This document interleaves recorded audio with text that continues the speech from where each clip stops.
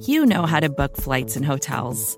All you're missing is a tool to help you plan that unbelievable travel experience. That's why you need Viator. Book guided tours, excursions, and more in one place. There are over 300,000 travel experiences to choose from, so you can find something for everyone. And Viator offers free cancellation and 24/7 customer support for worry-free travel. Download the Viator app now and use code Viator10 for 10% off your first booking in the app. Find travel experiences for you. Do more with Viator.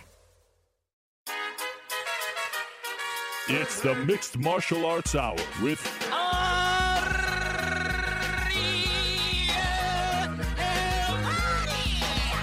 the Mixed Martial Arts Hour back in your life on this Monday, January 21st, 2013. So great to be back here with you for another 2+ hour edition of the MMA Hour. And if you're listening to this in the United States of America, I wish you a happy Dr. Martin Luther King Jr. Day. If you're listening to this in the United States of America, I wish you a happy Inauguration Day. If you're listening to this anywhere else in our great world, I wish you a happy UFC on Fox 6 week. That's this Saturday night in Chicago, Illinois. I'll be going there on Wednesday.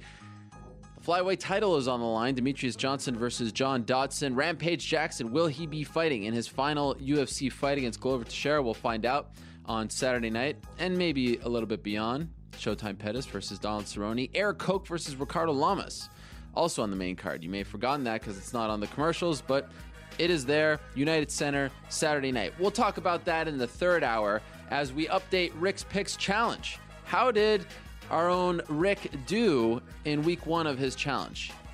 If you recall last week, I gave him $100 between now and April 27th. 10 events. He got lucky. I don't know if you know this, but another event was thrown in there. UFC on Fuel TV 9. That was not one of the 9 events that I counted last week. So now we got 10 events for him to choose from. People saying not fair. People saying that it's too tough to convert 100 into 400. Bollocks. I may have a bone to pick with him about his picks, but we'll get to that in the third hour. We'll also take your questions and comments in the third hour as well. And this week, the best question asker of the day gets this prize. You can see it on my table right there. It is an unbelievable shirt, courtesy of our friends at Nomos. Nomos.com. Actually, it's Nomos-NYC.com. One of my favorite t-shirt lines, one of my favorite apparel companies in the world. I mean, they are just so ahead of everyone else. Look at this Pride 10 shirt, Sakuraba giving up the rear naked choke to a lovely lady. An amazing t-shirt, Pride 10. That could be yours. All you have to do is ask a good question. In the second hour, we'll be talking to Mike Goldberg, the UFC play-by-play man who returns to the quote-unquote broadcast booth on Saturday night. We'll talk to him about his brief hiatus and this Saturday night's fights. We'll also be talking to Carlos Condit. The natural-born killer faces Rory McDonald in March, UFC 158. Tickets for that go on sale this week. Big press conference this week as well. Will Nick Diaz show up? I think he will. GSP, Tom Wright, they'll be there in Montreal. I believe it's Wednesday in Montreal. Nick Diaz also scheduled to be there. UFC 156, it goes down next Saturday. Not this Saturday, next Saturday in Las Vegas, Super Bowl weekend. And the UFC once again tries to counter-program us. Once again, they try to steal our listeners and our viewers. But don't worry, we don't have an ego here. You know, we're cool with that. You want to put on something at the same time? We'll just join you, and we'll simulcast it. For at least 20 minutes or so, we'll give you a portion of the UFC 156 conference call, which will feature Jose Aldo, which will feature Frankie Edgar, which will feature Alistair Overeem, Bigfoot Silva, Antonio Rogerio Nogueira, Rashad Evans, and UFC President Dana White. Happy to hear that his ear surgery went well last week. Carl Psycho Amusu, he faces our good pal Ben Askren on Thursday. Bellator Spike TV 2, we're not calling it that, but it is their second offering on Spike TV. Very good showing in their first offering last week. He'll be joining us, and the big fight on that card, of course, is the Bellator debut of one King Mo Lawal. He'll be stopping by as well in the first hour. But first, let us go to the phone lines and welcome in, of course, the big news of the weekend was Michael Bisping losing to Vitor Belfort via head kick knockout. Thus, once again, mixing us all up as to what is next in the middleweight division, and in particular, Anderson Silva, and one man who has a very, very strong claim to the number one contender spot is the man joining us right now on the line, our good pal, Chris Weidman. Chris, how are you? Yo, what's up?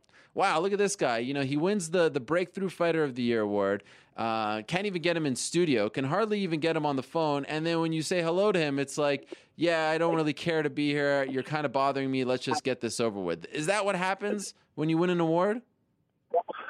I'm just too big time now, man. You're a little guy to me. Well, you know, according to Michael Bisping, I thought you retired. I thought you were Chris Sicknote Weidman. So are you back? What's going on? I'm back, man. I'm trying to get rid of that.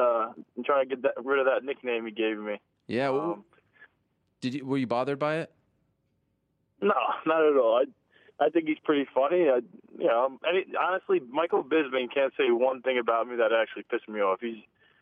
I actually think he's a good guy, and I think he's doing a good job promoting himself. And he said some funny things. And if I ever retaliate and say something back, it's just for good humor and just have fun with this whole business we're in, which is some entertainment as well. So I'm just having fun. So I saw you tweeting on Saturday night about his loss, and then saying that, the timing would work out for a fight between you and Anderson. What do you think of his performance on Saturday, and what do you think of Vitor's performance? I thought, to be honest with you, even before the fight, I did think Michael Bisping was going to end up winning the fight. And I thought Michael Bisping had it down pretty good before the fight, even discussing like what he was in danger of, and getting past the first couple of rounds, and then he'd probably be good. And I'm going to say I thought Michael Bisping, I thought he was doing pretty good. And I thought Belfort, I was looking for Belfort to explode more in the first couple of rounds and have that chance of knockout. And I didn't want to see Bisping draw him into that fight where it's going to be, touching him apart, and Belfort's relaxing, and all of a sudden he's tired and it's too late. But Belfort stayed relaxed, and he picked his times to explode, and obviously it worked out. That one time in the first round, hit him with the head kick, and then again in the second round, and that's the way the sport goes sometimes. But it's not like I was wishing bad on Bisping or anything like that. I didn't want the guy to I don't like wishing bad on anybody. I just feel like it's almost like bad karma. So I wasn't going crazy either way. Whoever won, I didn't really mind. As you alluded to on Twitter, after what happened at 155 with Tim Boetsch losing, with Alan Belcher losing, and now with Michael Bisping losing, this opens the door for you. And I don't know if you noticed this. I don't know if you got the same thing. But to be honest, before this fight, everyone that I got feedback from, they wanted to see Bisping and Anderson, and I got a lot of Chris Weidman hasn't earned it yet, even though you're 5-0 in the UFC. On Saturday night and beyond, I got a lot, it's time for Weidman versus Anderson. It seems like the fans, for the most part, have done a 180 here. Now they want to see you fight Anderson. Did you get that same kind of feedback from them? Yeah, I did. It's pretty funny. It's weird. Kind of weird how it works. A lot of people, hating on me. They forget about me. Michael Bisping came out and said I beat up a fat Mark Munoz, and then everybody just uses that same line, and I'm not worth anything. And then it seems like it's a clear path for me to fight, and everybody kind of wants to see Anderson lose. It's because people, when you're up on the top that long, people want to see him be challenged, and I think people honestly could see that I would be a good challenge for him. So I think that's why they're kind of backing me now. So are you the number one contender in the middleweight division? I think so. Yeah. So you deserve a shot against Anderson next. That's what you want next. If I had to choose, yeah, but I'm not Dana White, and I think he did say he wants to fight in the summer. That's when I'll be back. But I definitely have no problem fighting someone else first if that's what they want to do. If it was up to me, I'd fight Anderson. I'm going to be in Chicago this weekend. I don't know what Dana and them want to do with the middleweight division. I'm confused, just like everybody else, is where they're going to go with it. Obviously, you have the Strikeforce guys coming over. You got the Hector Lombard, Yushin Okami fight. So I don't know. Right now, I think I'm the most deserving to get it if they want to make that fight right away. I just don't know if Anderson Silva would be interested. Will you sit down and talk to Dana, Lorenzo, Joe Silva in Chicago this weekend to try to get those answers, and maybe to make the final pitch, give me Anderson Silva? Yeah, I talked to my manager. We definitely, I think, want to have a sit down, at least talk to them and figure out where their heads are at, and try to get on the same page. Just no matter what's going to happen, I want to know where I'm at when I get back, and I'm not going to cry if I don't get the shot. my goal is to be champion, and I want to fight Anderson Silva. Obviously, this guy he's had the belt since I even got into MMA, and I've always imagined eventually getting the chance to beat him. So that's a fight I really want, and I'd love to take it right away, but it's going to be up to them, ultimately. Do you need me to be in the meeting as well, or do you want me to be in the meeting as well? Up to you. Yeah, I do actually. I need you there. Well, that's nice of you. I appreciate it. You're pretty good with this type of stuff, man. Well, sometimes you're talented. You're a good multitasker. You're probably, you're texting me. You're making me feel good about myself, and then you're texting, someone else, probably, saying the same things to them. I'm like, damn it, this guy's good. He got everybody by the balls. The same thing I write to you. I write to Luke Rockhold, Costa Philippou, of course. I mean, I write to all of the middleweight. How do you think I get people on my show? You got to start, greasing everyone's back. You are good, man. We're from the same cloth. You know what I mean? Wink. What do you mean? We understand each other. But here's the thing. You say that, okay, I'm good at it. Sometimes I'm surprised. Like right now, honestly, I think you have carte blanche.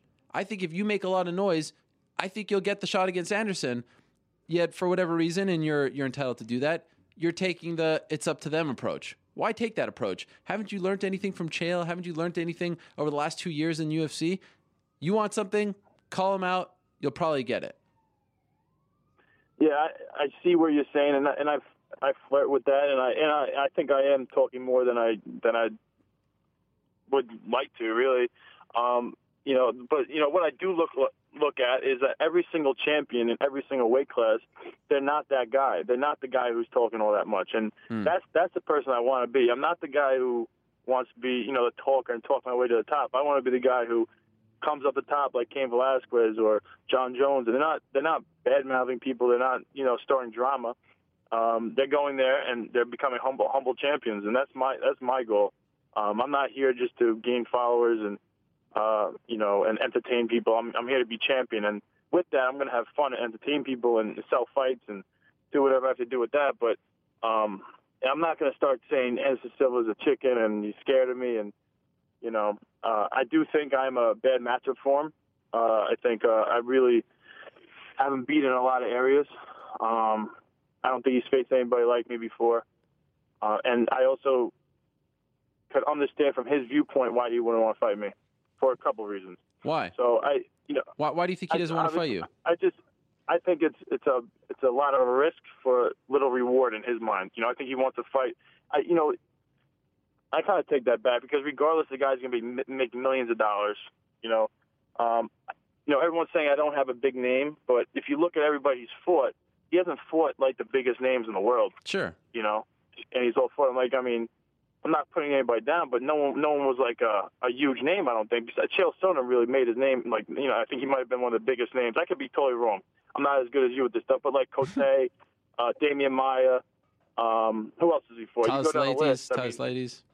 If you go down the list, were they the best at selling fights? Were they the biggest names? Have they accomplished the most? I think I might have accomplished more than all those guys, before they got to fight them. That being said, man, my goal is to become champion, become a humble champion, and, be a good role model for people. And that's my goal. And I really don't want to sell myself down the river, turning to someone that I'm really not.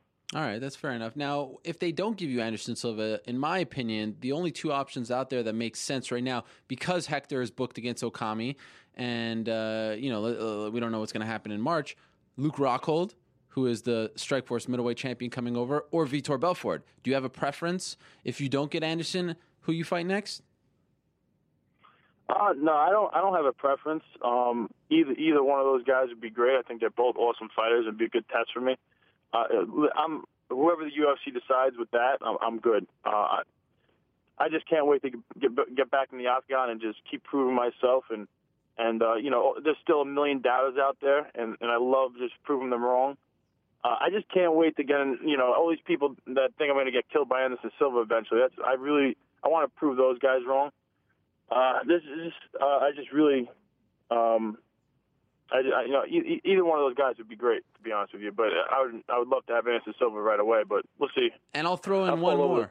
I'll throw in one more. If you don't get Anderson, I think you versus Jacare would be a fun fight as well. Jacare, of course, coming over from Strikeforce as well. How's the shoulder? You say it's summertime. I mean, perfect world, all goes well now. Give us an update. But, when could you be ready to fight again? Not training camp, be ready to fight inside the octagon. I'm pretty sure, based on what the doctors told me, I'm actually going to see my doctor for the checkup tomorrow. But from the original diagnosis after surgery, what they told me was it was going to be 100% at 4 months. So that's when training camp would start, which probably lead me to like June for my next fight. And is there a part of you, let's say you fight again in June. Let's say you're ready and clear to fight again in June, July. That will have been a year since you last fought, knocked out Mark Munoz. Part of you think in the back of your mind, it would be nice to fight someone, after a year layoff, fight someone else, not the champion, and then if I win that one, go straight to the champion? Or do you not think that time off will affect you in any way? I've done it before. I've had a hand surgery that I was off for a year, and I came back, and I actually fought the guy Uriah Hall, who's I think on the Ultimate Fighter. Yep. Now, and I did pretty good. Got a first round finish. I've been through that. I've got to the ring rust and fought a tough guy right away. I don't think he's can be compared to Anderson Silva or Rockhold or Belfort, but I'm not one of those guys who are just sitting on my couch and being injured. I'm in the gym every day. I'm around the environment. I'm learning new things every day. Even with my shoulder injured, I'm freaking basically like velcroing my arm to my side, and I'm doing all different types of new moves with Longo. I'm literally just having a lot of fun with this, and I'm learning so much every day, even with this injury. And I'm going to become a lot better fighter from this injury. Like my kicks have gone a lot better. I'm becoming more tricky with stuff. My left hook. I'm really working on a lot of things. I only have a short career in this, and I really am not going to let it slip by. I'm going to do my best to become to meet my potential. It would be something else. So this time's going to be beneficial. Sorry to cut you off. It would be something else as well. UFC talking about doing a 20th anniversary show at the Garden, just a block away from where we are right now. And Dana says he has his fight in mind. I think it's John Jones versus Anderson, but John has a long list of guys waiting for him. New York's own Chris Weidman against Anderson Silva for the title, MSG in November. Does that tickle your fancy? That tickles my fancy. Definitely tickles my fancy. But that's November. Yeah, that's November. So I don't know how that would work out. Right. Maybe we give Anderson Silva an immediate rematch in the contract, and then as soon as I beat him in July, whatever it was, he could fight me. He could fight me right away in that November card in Manhattan. Wow. Maybe that will get him to accept the fight. See, you get me. Finally. I'm just having fun with this, guys. No one get mad at me. This is part of the business. I'm getting people excited, but the only reason I don't even get that for myself. It's not even I'm not even coming up with that type of thing with myself. That's like Longo said it to me once, and I'm like, yeah, we'll give him an immediate rematch in the contract. He'll take the fight. But I like it.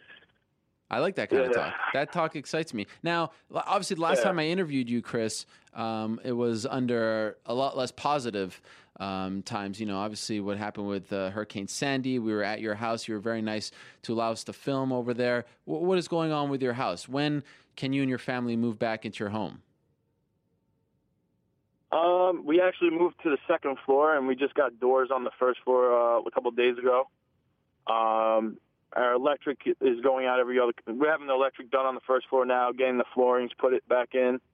We won't have like a first floor probably for a couple more months, but we're definitely grateful where we're at right now. It's a lot better. We were at my parents' house for a while, and I used to live in the basement, which was like nice little apartment I made for myself and my family, which got small. But my sister took that over, which is good for her. And so I had to go. We went in one room in my parents' house with the two kids and my wife, and that was too much. So I'm glad to be back at least to the second floor of the house. So when is everything back to normal? The full house, back good. You can live there. I don't know. I'm probably thinking another 4 months, 4 or 5 months. It's going to be almost a year thing, man, which is crazy. But I guess that's the way it worked. To deal with that, the injury at the same time, and with your family and everything. Did you ever have a breaking point over the last couple of months where you just kind of lost it? I mean, that's a lot for one person to deal with.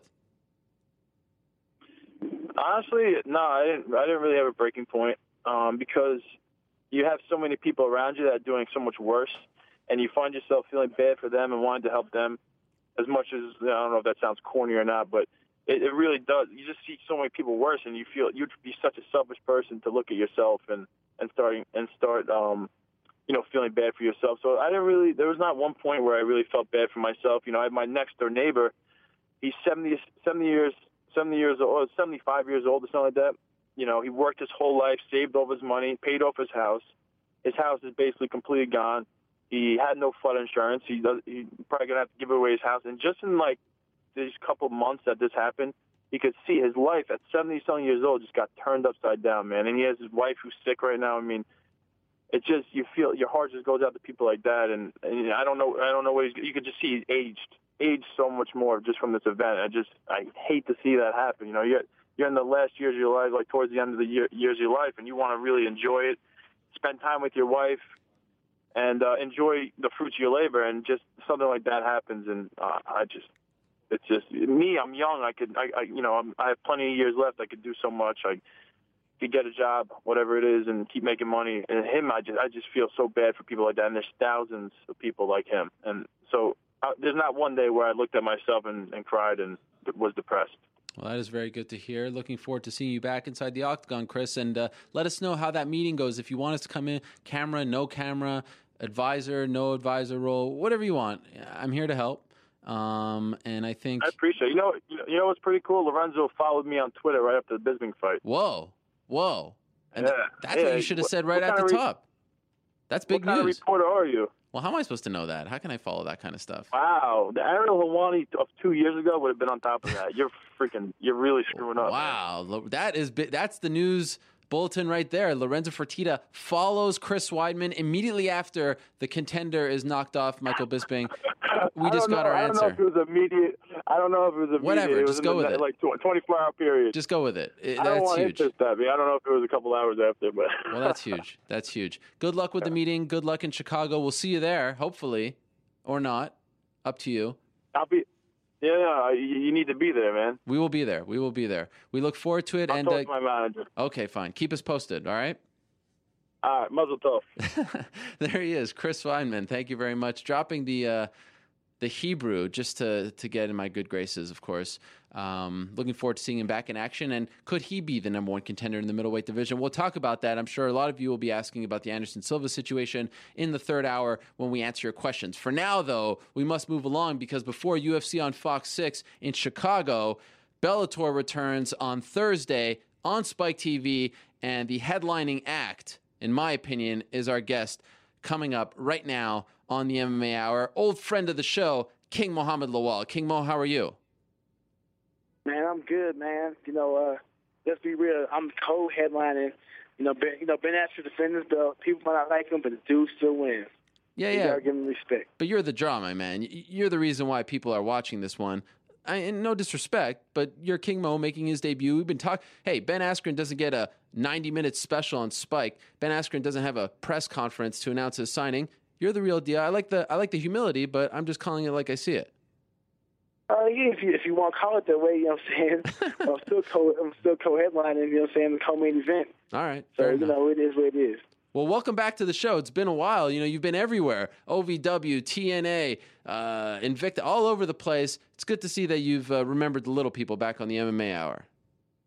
Ain't nothing little about y'all.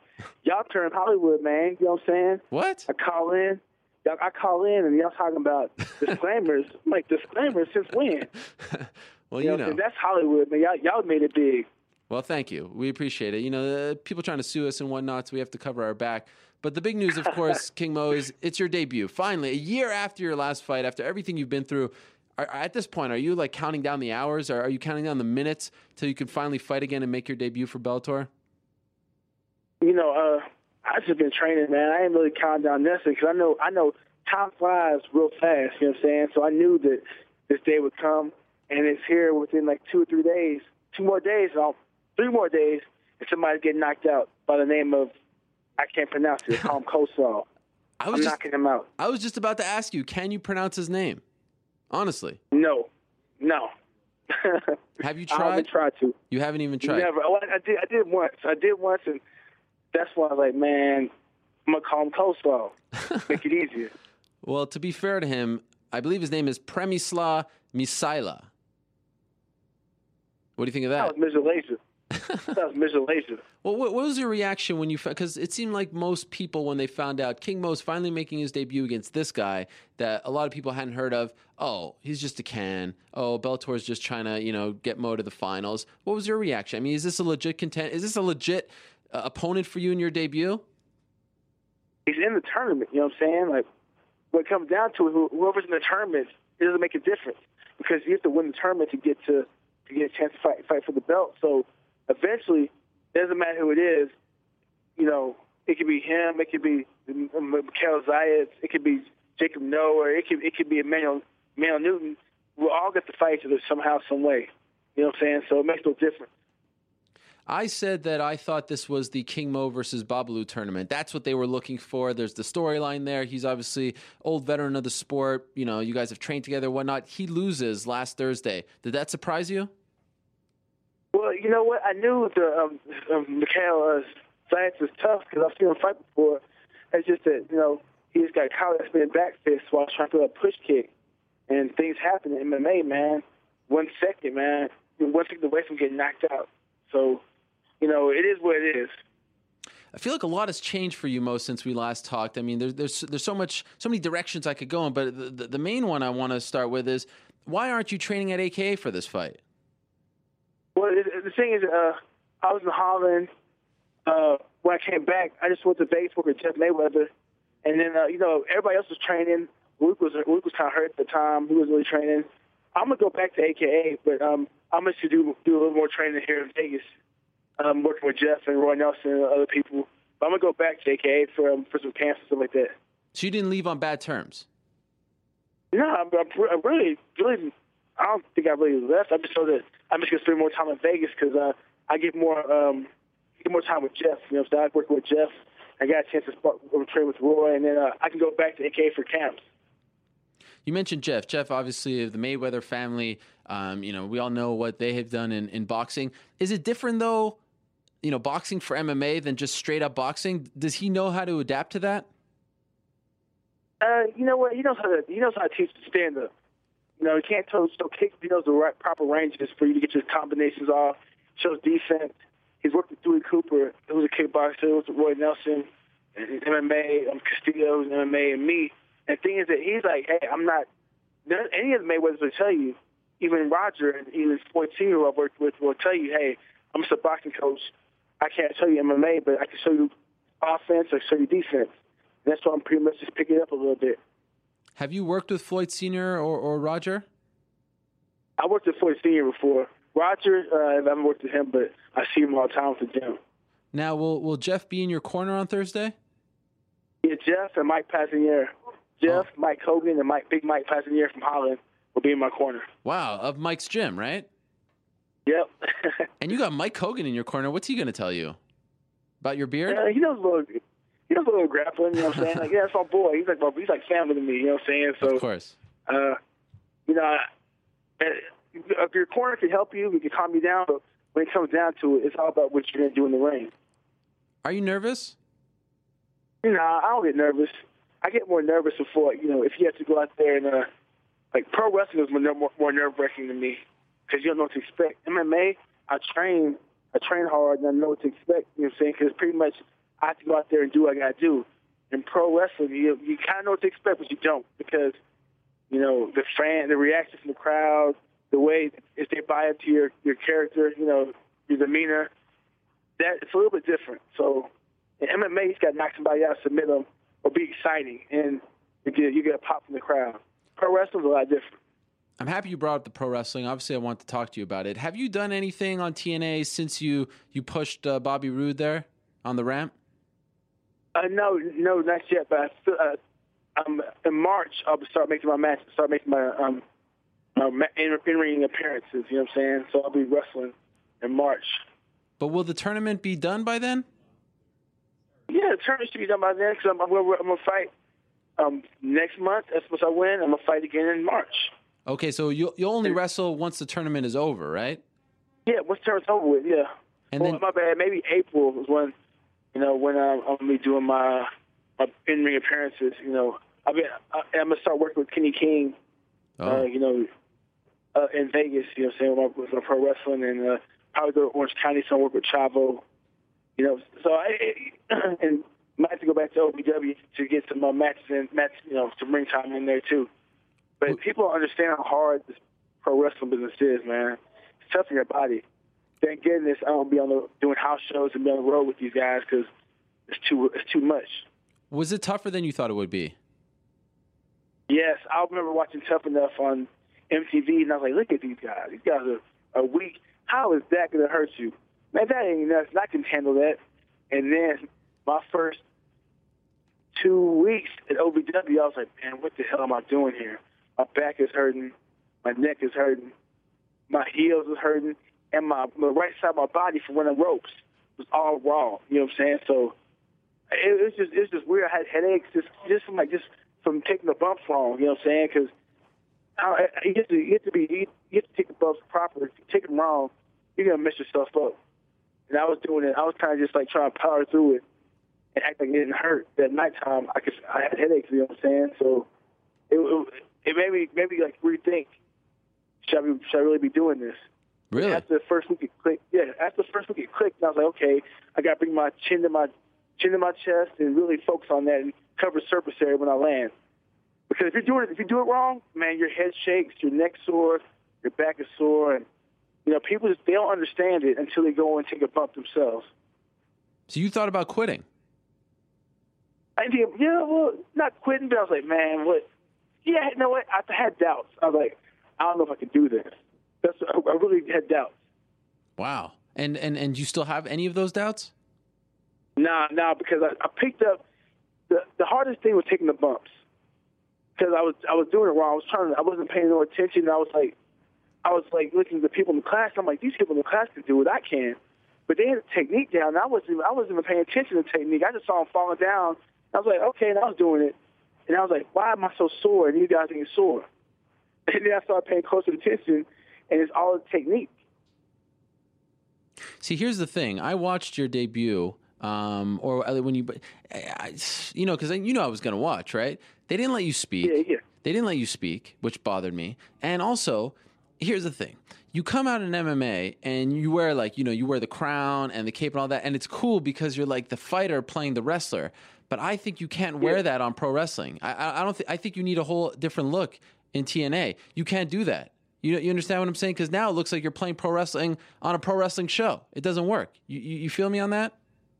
Yeah, but the thing is that I'm not really playing in pro wrestling because I'm just being myself. But the other guys have better costumes than that because in MMA, it's cool to wear something like that because it's so different. But in wrestling, they've got these elaborate costumes and everything. It's a lot more high budget, if you know what I'm saying. Well, yeah, some of them do, some of them don't. You know, it depends on who you are. If you look at Ryback, you know, what's his costume? Right. You know, he's a singlet. Right. You know what I'm saying? It depends on who you are. But the guys who have the accessories is what I'm saying. Yeah. But you know what? But the thing is that I'm still a baby in the game, and we're gonna make some changes. I talked to the TNA wardrobe people, and we got stuff we're gonna put together for me. So put it this way. Trust me, I'll be on point. Jerry Lawler, look at his crown. You need a crown bigger than Lawler's. Oh yeah. Trust me, I got that, man. All right.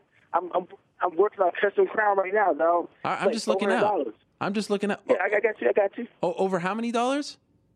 Like $400. You know what I'm saying? Wow. Do they pay for that? I'm probably gonna pay for it. I'm probably use it after my fight. Oh. I'm gonna use it for my fights and my ring appearances. What are you going to be wearing? Because, you know, at the tail end of your Strikeforce career, we kind of got away from the elaborate entrances. What are we getting on Thursday? Anything cool? I don't know. We'll see, because I'm hoping that, you know, with the Bellator ring entrance, just ain't that long. So, right. I don't know. I will see. I'm gonna see what's up when I get there. But are you going to have, like, the girls and all that, or are we going that route? I want to do something, you know what I'm saying? I want to do something, but it just depends, man. It just depends on how the entrance is, because the entrance is like 3 or 4 watts. There's no point in having girls. Right. Let's get carry me to the ring. Oh, that'd be cool. Or maybe you could come in like on a camel, sitting backwards like Bobby the Brain Heenan at WrestleMania 9. Hey, cameras. I ain't carrying no camera. I want to have some bodybuilding females carrying the ring. Oh, that'd be sick. You know I love that idea. That's great. Yeah. That's all I want to do, but, we'll see what we can get, what we can do. Now, what is Thackerville, Oklahoma like? Have you ever been there? I know, obviously, you're familiar with Oklahoma due to your collegiate career, but Thackerville, Oklahoma, where is that? That's like southern Oklahoma, like kind of by the Texas-Oklahoma border. I'll tell you this, the casino is like the biggest thing I've ever seen with my own two eyes. I've never seen a casino bigger. Really? In the nation. Yeah, it's probably the biggest one in the nation, I bet. What's the biggest difference being a member of Bellator than Zuffa? Obviously, you haven't fought for them yet, but do you notice a difference yet? I don't know. Really, fighting is fighting to me. So far, Bellator, they've been treating me good, and I don't know. I really don't know. I guess I'll find out. I know that with Bellator, they've been treating me pretty good, so they're respectful. You know what I'm saying? So everybody has different experiences, but for me, it's been good so far. We had Eddie Alvarez on the show. You know about his situation, right? And he said there's two sides. Yeah, man, that's unfortunate. You know what I'm saying? I hope they can get it worked out. I know that somebody will be mad. Either Bellator will be mad, or either AJ will be mad, or hopefully, I don't know if they could both work something out. You know what I'm saying? 'Cause I like Eddie as a fighter. He's cool as hell. And then Bellator is who I fight for. I like them. You know what I'm saying? So somebody's going to be unhappy in this situation, but that's business. He said there's two sides to Bjorn Rebney. Have you noticed that there's two sides to him as well? I mean, everyone has multiple sides, but he was implying that what you see is not what you get. What's your relationship like with him? Well, it ain't been that way with me. It's like this, right? We're doing promoters out there to promote and make money. So you're always going to see, it's like Don King. You see two sides of Don King. The one decided, he's going to give me this much money, take care of me, probably first class. And then the other one, hey, where's our money at? So it's promoters. And all of them are the same to me. And they all will offer you something, but they want something in return. And that's your talent. You know what I'm saying? And when you sign contracts, that's when it gets all tied up. So to me, Bob Arum, Dana White, even Shannon Knapp, Don King, Luther Bella, Bjorn Rebney, Scott Coker, they're all trying to make money. They're all promoters trying to make that money, so you can't knock them. True. Very true. Now, just a couple more things, and we'll let you go. I know you're headed to the airport now. What do you think of that rating on Thursday? That was a pretty amazing rating for their debut on Spike, right? Oh yeah. That's pretty, it was actually, I was very impressed. You know what I'm saying? I don't know what to expect with because MMA right now to me is at a standstill because they've had so many shows, and it's like they're doing too much MMA. It's too much MMA now, and to get a number like that on Spike TV is pretty impressive. Do you think they get a better number on Thursday for your debut? I have no idea. I hope so. I hope the numbers keep on going up. I hope that the debut was good, second one was good. I hope the third one is the second one and keeps on rising. That's what my goal is. Any problems with the knee? In other words, are you the same fighter or a better fighter than we last saw you against Lorenz Larkin, or have you changed at all in the last year? I think I'm better. You know what I'm saying? I went to Holland, here in Vegas. I feel like I'm better. I'm gonna come back with the vengeance, and we're gonna see somebody get knocked out that don't got brown skin.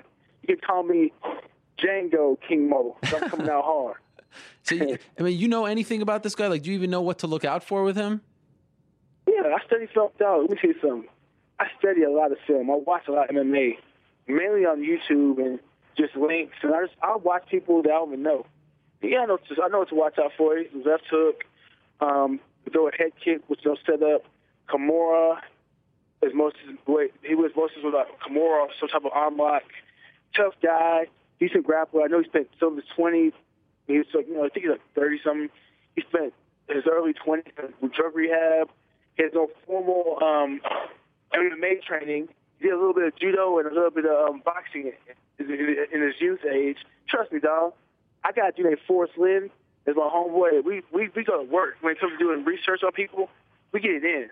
Wow, that is impressive, and we saw that on the King Mo special that aired on Spike. Very good, except they tried to throw that little angle there in at OVW, which, I appreciated it, but let's not think that we really have a beef there with that guy, right? Hey, you'll be surprised when people fall for it. Yeah, that's true. People are like, were you really mad? I was like, oh, I'm a great actor, huh? I'm pretty good at acting. I got to ask you, I've been pushing this, and I know you have a very strong take on this. I've been pushing DC versus Kane. That's the fight. That's the number one fight I want to see this year. Who wins? DC versus Kane. Yeah. The fans win. Oh. The AKA. The fans and AKA win. But actually, AKA wins and loses because I don't know who's in the corner of both fighters. And, you know, you get two guys from AKA in the spotlight, you win and lose, and the fans will see a great fight. But Daniel will come to bring it, and Kane will come to bring it. You know, Daniel's a beast, man. He's going to be hard to beat for 99.9999999 infinity nines of the heavyweights in the world. And if he can make 205, same thing. You know what I'm saying? He's going to be hard to beat at 205, dog. So Daniel's he's the man right now. Well, your road to the 205 title in Bellator begins on Thursday. Can't wait for it. And I wanted to play you something, Mo. I know you're about to go on the plane. This is a new chapter in your life. And I found the perfect theme song for this moment, the perfect theme song to really sort of capture what this moment means to you after the year layoff, signing with a new promotion, all that stuff. And I believe we have the song right now. Do we have it, Isaac? Here it is. For King Mo, my man. Yeah.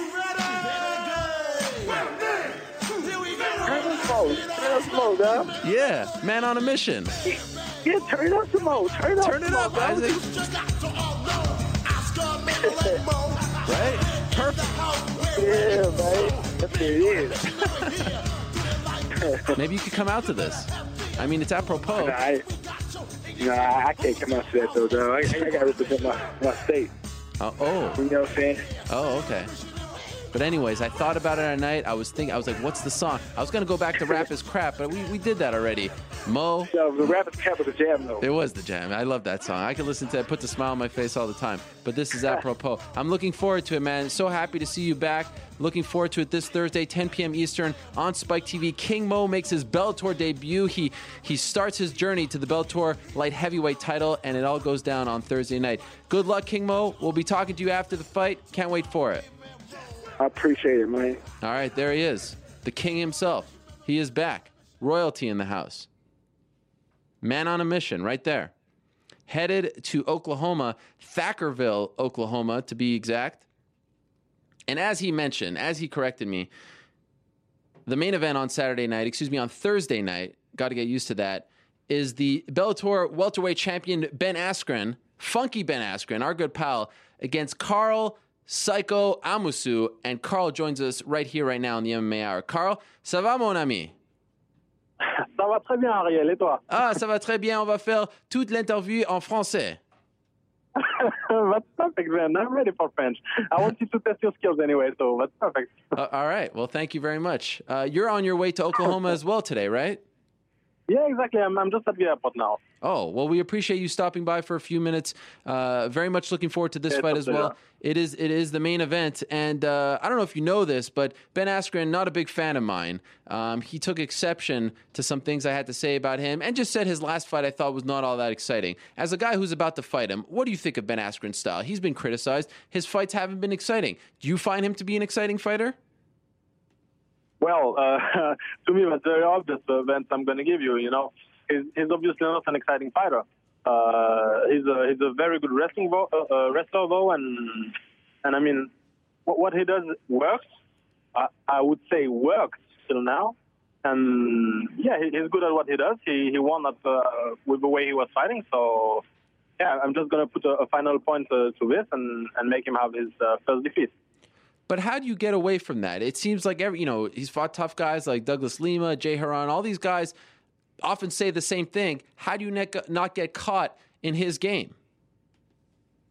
You know, I think I have way more different angles of attack than all these guys. You know, my style is very unorthodox, and you never know what's gonna happen or what's gonna hit you or with what submission I'm gonna come. So I think that's the difference between these guys and myself. And also have great judo skills, which make me really, really dangerous. And you shouldn't be surprised if you see Askren being taken down by myself. Really? You're going to turn the tables on him? Well, you know, everybody's like already saying, how are you going to defend from your back and stuff? But man, first you have to bring me on my back, and first you have to see if you're not going to be the one put on your back. But why would you even want to go there? Because obviously that's where he wants to be in some form. He wants to be on the mat. Why would you even think about that? Because I'm stronger on the ground than him. His controls are very good, I know it, but my ground game, my jiu-jitsu is better than his. Wow. So I really, even if he puts me on my back, what's going to happen to me? I'm just going to submit him. If he stands, he's going to be knocked out. What do you think of his wrestling, his MMA wrestling? Is he a strong MMA wrestler, or is he just a good or a great collegiate wrestler who knows how to control people on the ground? No, I would say he's a strong MMA wrestler, because I don't say he's a strong MMA fighter. I say he's a strong MMA wrestler. Because he knows how to adapt his wrestling to MMA. So he's obviously a dangerous opponent because of this. But that's it. But I'm not underestimating his boxing skills and his ground, because I obviously know he has been working on it, you know. So it would be a big mistake to go in the fight and think that he cannot hit me and stuff. So yeah, I'm ready for anything. Do you consider him a one-trick pony? He's only good in one area of the sport? Well, as I just say, yeah, I kind of consider him as a one-trick pony, but I know that he trained in other ways, so I'm also ready for. I'm fighting him like I'm going to fight the best boxer, you know, and the best wrestler and the best jiu-jitsu fighter. So I'm ready for anything, really. What do you think of his demeanor? You know, he always says, I don't care about the fans. I don't care if you think it's boring. The fans are going to be disappointed on Thursday. I'm going to win again, my typical fashion. Is that good for the sport? You need guys like that in the sport? No, of course not.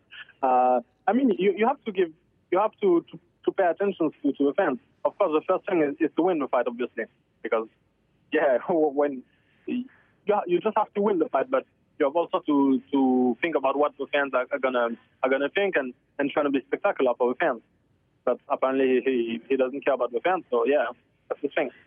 You've been in the sport 7 years. You fought all over the place, all over the world. Have you stopped and allowed yourself to think what would happen if you knock off this undefeated fighter in Ben Askren, you become the Bellator champion, how much your life will change?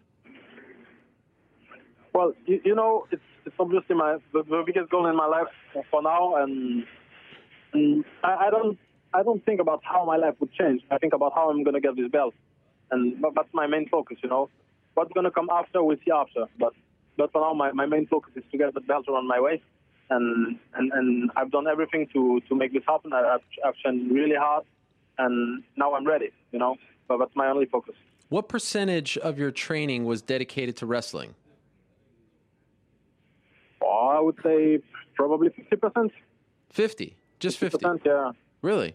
Yeah, just 50. I have to work on everything, I would be stupid to just work 100% on my wrestling and forget the rest. So what's important is you're going in an MMA fight, sorry.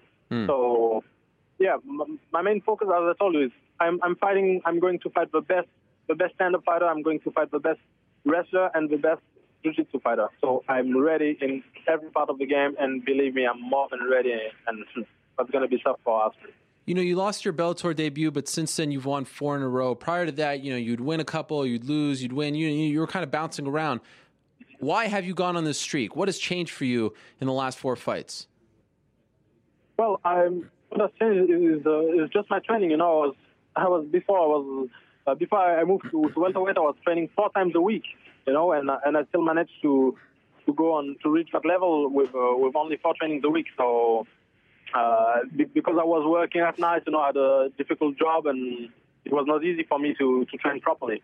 And now I think I became way more professional, and I just needed time to adapt myself and to adapt my skills. I trained a lot on my stand-up because my base is judo, even though everybody thinks I'm a striker.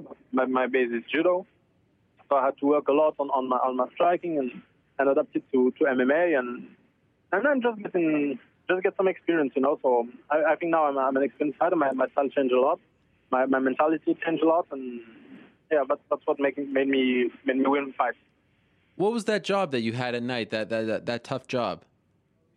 I was a cop. I was a cop in France. I was an undercover cop. Wow, undercover cop. Yeah. Wow, that's unbelievable. Are you no longer a cop now? No. I stopped 1 year ago exactly now. Yeah, I stopped in December 2011. Yeah. How many years were you an undercover cop? Since I stopped my job, I was for 4 years. Wow. For 4 years.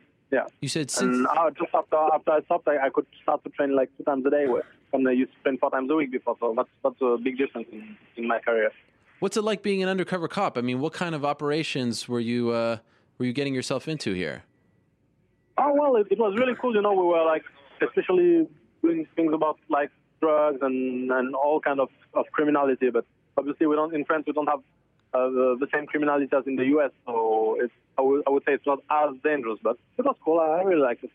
Now, where do you spend most of your time now? Do you spend it in France or in the US?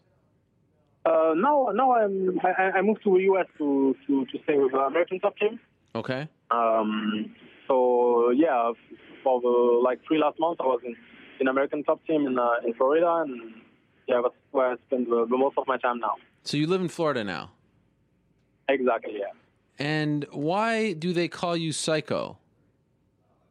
Well, it's because of my change of personality. When I'm outside of a fight and into a fight, when I go into the fight, outside I'm like really cool and nice guy, and as soon as the door of the cage closes, I'm an animal. So that's really an extreme difference between my daily personality and the moment I fight. So that's how I earn my nickname. Did they call you Psycho on the police, the police force as well? Were you Psycho over there as well? Yeah. Even the guys in the streets that we were arresting often recognized me, and they called me Psycho and say, yeah, it was in your last fight and stuff. So yeah, it was pretty cool. But here's the thing: you're an undercover cop. You said you were a cop. You were a cop exactly. But while you were an MMA fighter, right?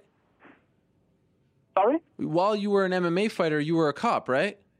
Yeah, exactly. Yeah. So what maybe exactly. Maybe a guy is a fan and recognized you. Did that ever happen? Yeah, of course. But yeah, that happens like every day. So how can you be undercover? Yeah. It was hard. It was hard. It's like in France, it's not exactly the same way as in the US when you're undercover, but you like, of course, you have like your normal clothes and stuff, and you're like in a patrol with 3 other guys, and so yeah, guys can sometimes tell you're a cop, but they obviously all know me where I was working. Are you wearing regular clothes, or are you wearing yeah, exactly, regular clothes, like cool. Regular clothes like MMA outfit, cap and stuff.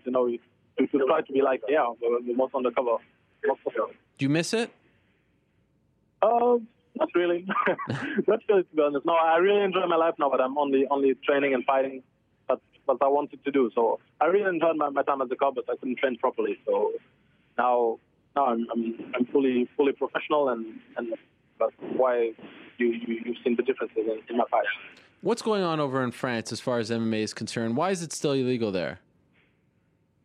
Well, the government doesn't want to allow it because they apparently say it's too dangerous sport. But the punches on what bothers them are the punches on the ground. They say it's like not correct to hit a downed opponent who cannot defend himself. But I think they never watch an MMA fight because you can obviously tell that the guy on his back can defend himself and offer all the things. And they're just a bit late about everything. It was the same with Thai boxing where they legalized it like 10 or 15 years after everybody. So yeah, it's a bit hard. So do you think it's going to change anytime soon? Will they legal? Is there a movement of sort? I know the UFC keeps talking about wanting to go there. Czech Congo, of course, yourself. I mean, do you feel like it's going to happen anytime soon?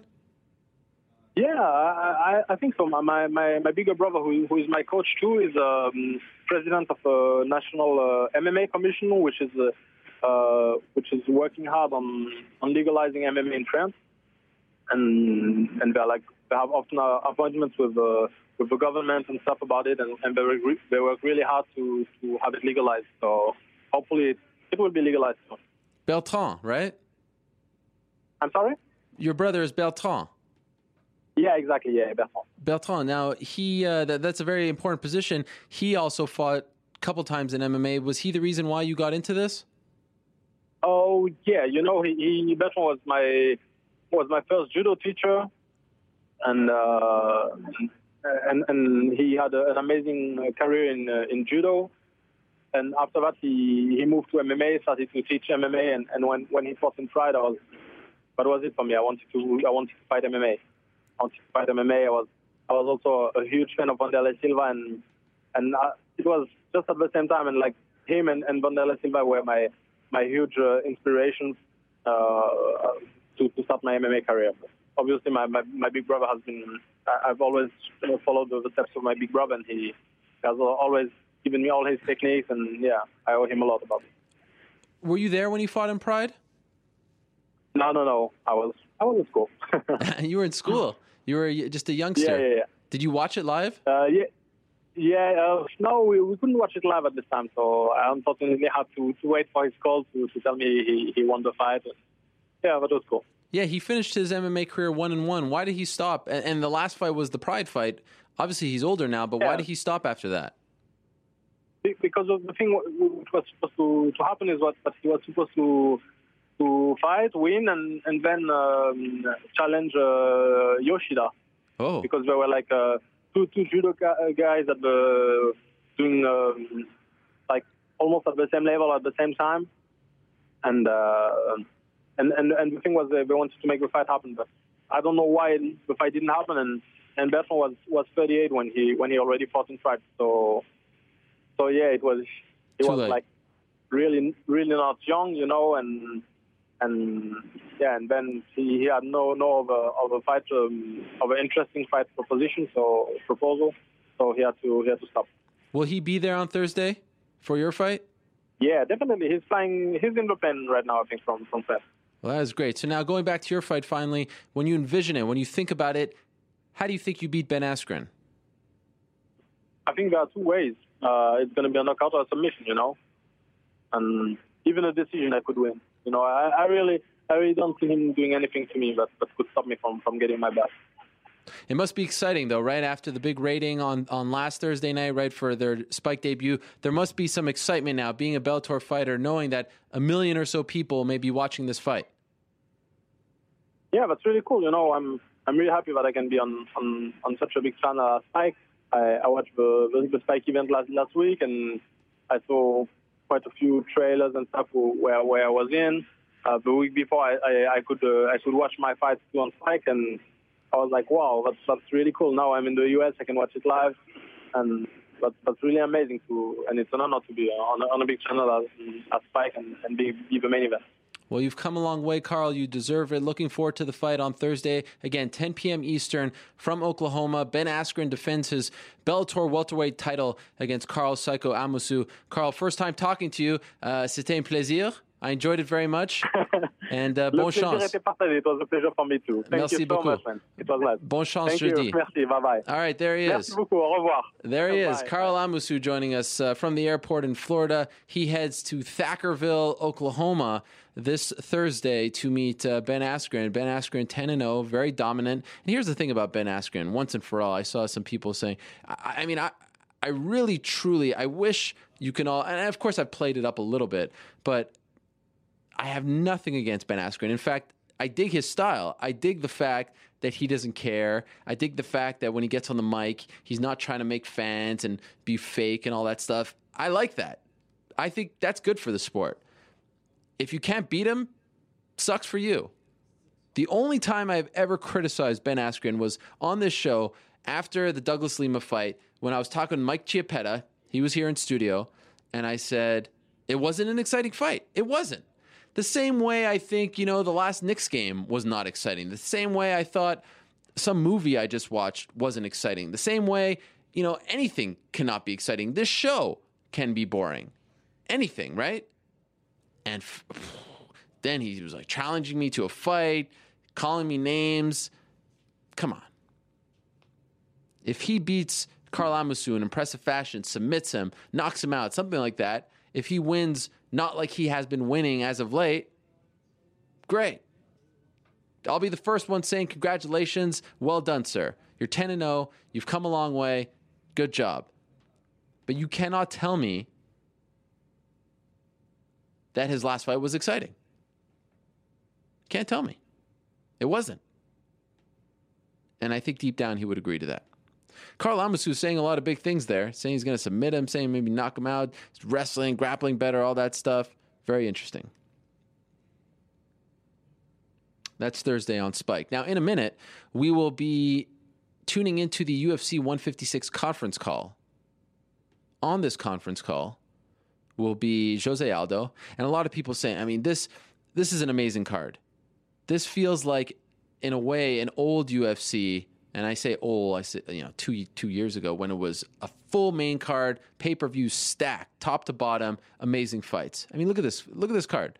Joseph Benavidez versus Ian McCall. We may get the number one contender in the flyweight division out of that fight. Two of the best, arguably 2 and 3 if you want to make that case, at 125. John Fitch versus Damian Maia is a great welterweight fight. John Fitch coming off the big win over Eric Silva. Damian Maia has looked very good at 170 pounds. The return of Alistair Overeem. Alistair Overeem fighting for the first time since December of 2011, his second UFC fight against Bigfoot Silva. If you recall, these two have been going at it for quite some time back in the Strikeforce days. Rashad Evans looking to get back on track against Antonio Rogerio Nogueira. And then in the main event, the super fight that we've been asking for a long time. It's not a super fight in a sense because Frankie Edgar is coming down to 145. His featherweight debut against the champion Jose Aldo, who we have not seen in over a year. Last time we saw Jose Aldo, he was knocking out Chad Mendes and running into the crowd. It's a great card. Really looking forward to it. And the undercard, not bad as well. Evan Dunham versus Gleison Tebow. Haran versus Woodley. Volkman versus Green. Eve Edwards versus Isaac Valley Flag. It's nice. It's a nice card. It's Super Bowl weekend. It's in less than 2 weeks. There's a conference call that will be airing in a matter of moments. And the top 6 fighters, as well as Dana White, will be joining us on this conference call. And New York Rick will let me know when it starts, and we will jump in on that.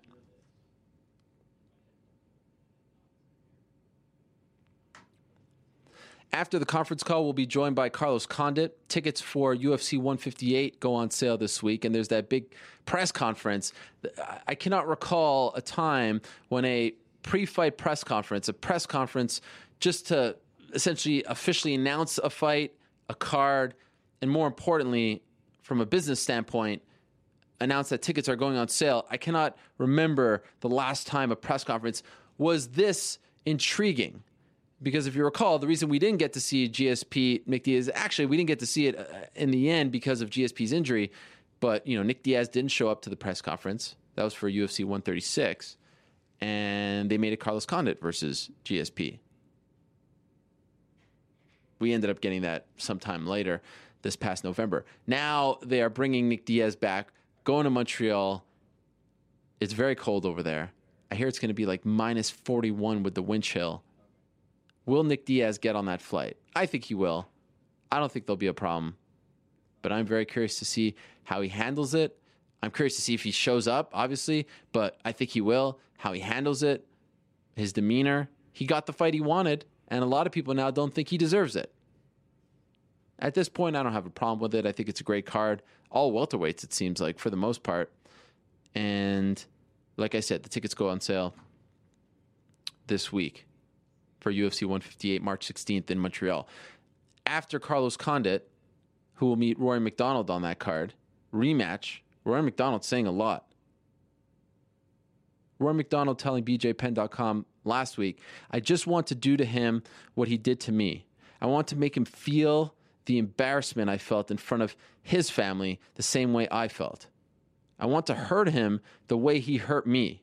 And I don't want him to ever forget the time that we were going to be in there for those 15 minutes. I want him to think about that for the rest of his life. And then Carlos Condit tweeting recently, I can't believe Bryce prefers Van Patten's card to mine.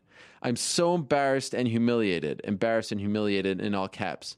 That a line from American Psycho.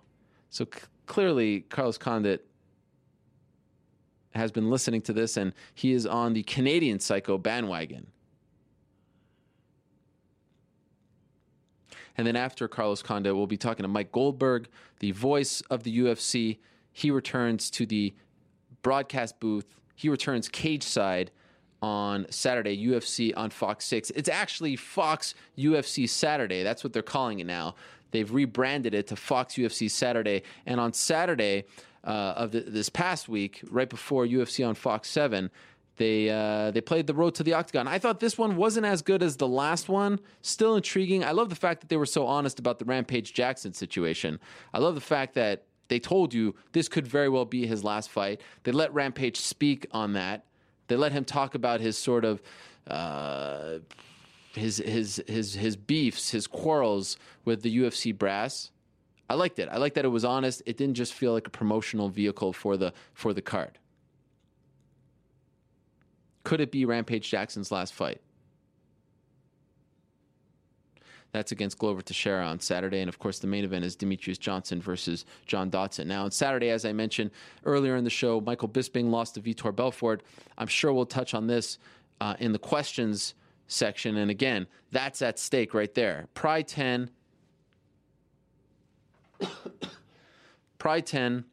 T-shirt courtesy of Nomas Sakuraba, who fought Renzo Gracie on that card, giving up his back to a lovely lady, about to get the RNC. Probably the greatest Pride poster of all time, I think. One of them. They had a lot of great ones. From 2000, 13 years ago. Almost 13 years. Amazing. Anyway, that's at stake. We'll probably talk about this, but again, if you saw the MMA Beat, which we posted on Saturday, and you can still see it on the site now, I asked the question, was the UFC playing with fire by booking this fight? I still think it's a fight that didn't have to be made. It was a great fight. I enjoyed it in the moment. Vitor looked great. His post-fight interview was incredible. You clown. You get out of here. You a clown. Move over. It was great. I loved it. But I don't think it needed to be made. I really don't. I don't think it needed to be made. I think people would have bought the Michael Bisping versus Anderson Silva fight after the Stan win. And now you've got a situation where there's no clear-cut contender. Anderson Silva has now flown to 2 events to wait to see who he's fighting next, and both those events, waste of his time. Went to Montreal for 154, not fighting GSP. Went to this fight, not fighting Michael Bisping. And I think Vitor, if he got on the mic and called out Anderson, I think there would have been some momentum for that fight. He didn't. He called out John Jones. I don't think he's getting that fight. I love Chael on the post-fight show. And by the way, if you saw the post-fight show, is there something brewing between Dominic Cruz and Chael Sonnen? Because it seemed like Dominic was trying to get under his skin, and I thought it was fun. I actually enjoyed it. Chael was kind of brushing him off, but there was some good banter there. If you saw the post-fight show, Chael obviously had a forum to get back at Vitor saying, you know, what is he talking about? Champion versus champion. What is he a champion of? Of course, forgetting the fact that Chael has been calling himself a champion for the last 2 years. I gave Vitor props for calling out Chael. I didn't really see him. Actually, let me take that back. I didn't really see him calling out Chael. I saw him telling Chael to move aside because he wants John Jones. Obviously, that's not going to happen. But people were saying, oh, he's calling out Chael. Chael said, I accept. I didn't really see it as a challenge. I saw him calling out John Jones there. And he probably would have gotten a lot of buzz behind him, a lot of momentum, had he called out Anderson. In Brazil, remember. He's probably number 2 to Anderson as far as popularity goes. Didn't happen. He called out John Jones. And I don't think it's going to happen for him. The only fights that I think really make sense for Vitor at this point, can you imagine Vitor Belfort versus Hector Lombard? But I made a promise to Hector on this show. I'm not going to talk about Hector Lombard against anyone except Michael Bisping. I need to get back in his good graces. So Michael Bisping, fly him out to Japan. Hector versus Okami. Tough fight for Hector Lombard. But if he wins that fight, we need to get on the Hector versus Bisping bandwagon. I made him a promise. I can't break that promise. I gave him my word. And then you've got Chris Weidman, and then you've got Jacare, and then you've got Luke Rockhold. That's it. I don't see Luke Rockhold getting a title shot off the bat. By the way, Anderson and his people are impressed with Luke. They told me that, but I just don't see it happening.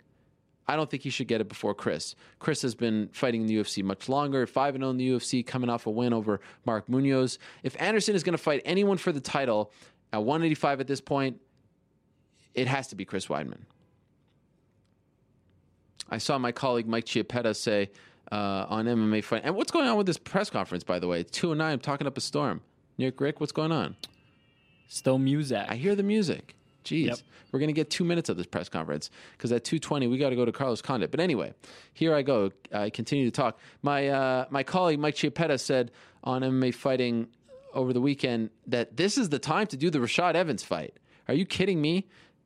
This is not the time to do the Rashad Evans fight. We keep complaining that these guys coming off losses, and Rashad has to fight Little Nog. These guys coming off losses are getting title shots, different weight classes. I do not want to see this sport, and the UFC in particular, turn into boxing. I don't want to see that happen. Rashad Evans has not done anything at 185. Great 205 fighter, one of the best. Quite frankly, I still don't have him ranked at number 2. I think he's above Dan Henderson. Just because you lose to John Jones doesn't mean you should go down. Just because the UFC books a fight doesn't mean that guy is the number 2, guy in the division. So Rashad is great at 205. He's in a tough spot because I don't think people are clamoring to see him fight John Jones. I do not want to see him go down to 185 to fight Anderson. That's a great styles matchup, don't get me wrong. But Rashad needs to go down and fight someone there. Maybe Chris Weidman, maybe Jacare, maybe Luke Rockhold. Beat them, and then I'll say, all right, let's see him fight Anderson. But I don't want to see a guy come down from 2. First of all, I mean, can he make the weight at this point? I'm guessing he can, but that's a big risk for a title shot. If Anderson Silva is fighting at 185 for the belt, it has to be against Chris Weidman at this point. Jacare needs to win at least once in the UFC. Luke Rockhold needs to win at least once in the UFC. Lombard wants Bisping if he beats Okami. And Belfort, I don't know. Doesn't sound like he wants Anderson. And can you sell that fight? I guess you can. Someone asked me on Twitter over the weekend, what's the difference between Kane getting an immediate rematch or at least winning one fight and then fighting Dos Santos after Dos Santos knocked him out in a minute? Why can't Vitor get that same treatment? He's now won a bunch of times since losing to Anderson. He got knocked out in the first round. The difference is Kane was the champion when he lost.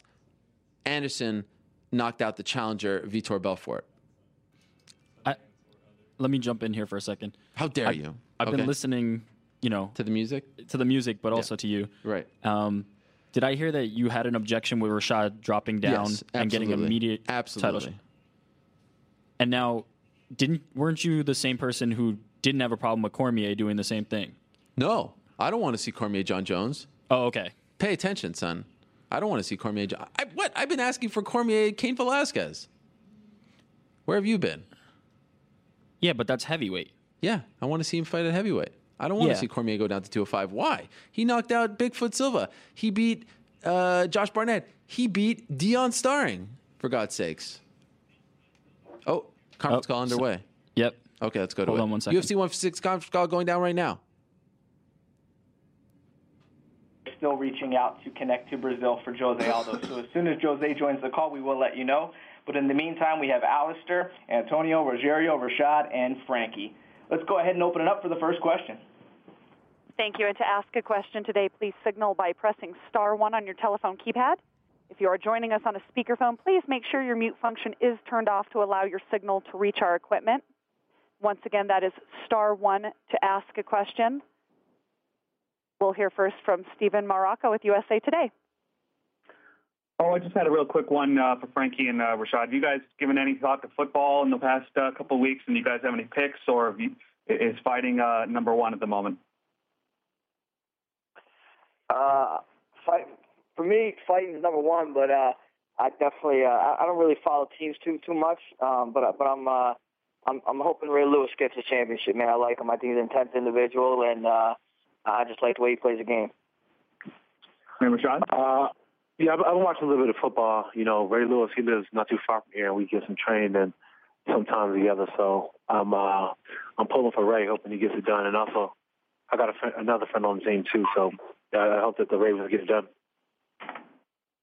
Okay, thanks, guys. And next, we'll hear from Steve Feitel with Asbury Park Press.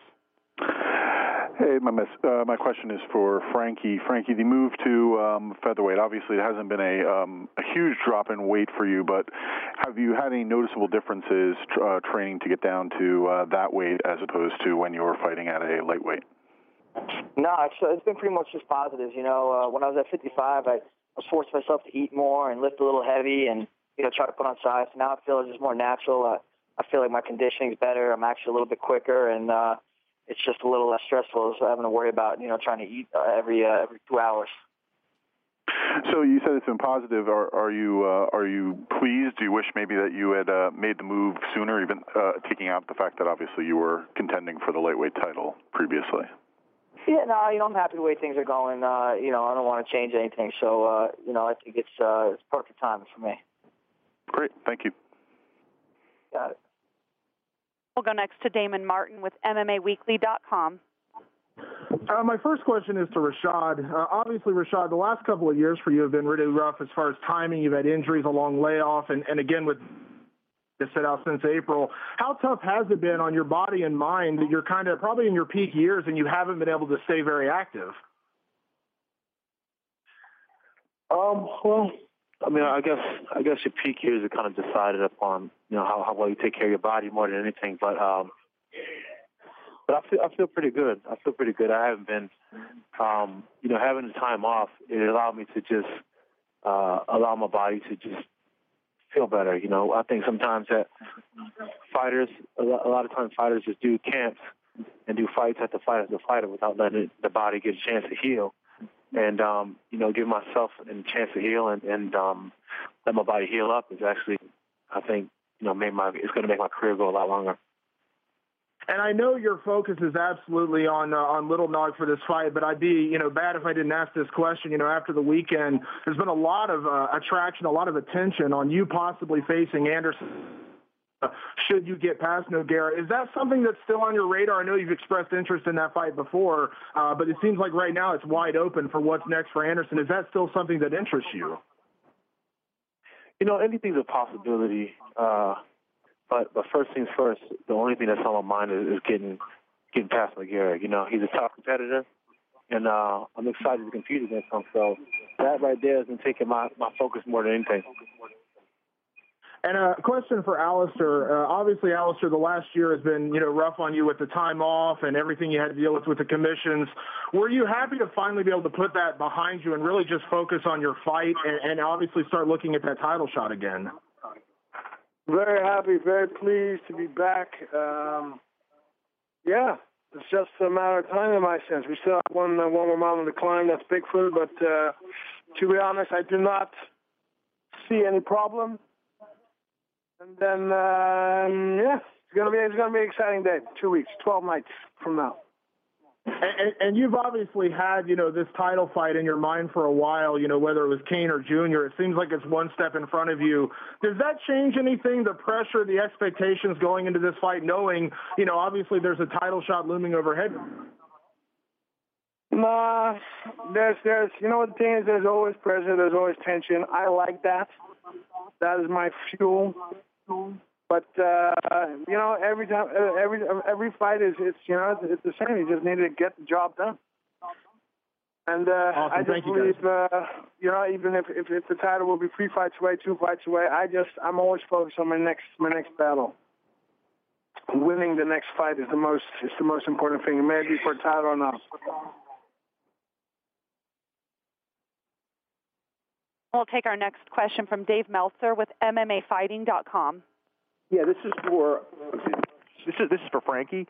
I know I don't want to have you go too far ahead of this fight, but if you're successful here, is there any thoughts about trying to be a double champion or go back if something happens in the lightweight division? Because you were very competitive there. A lot of people thought you actually won the last fight, and it's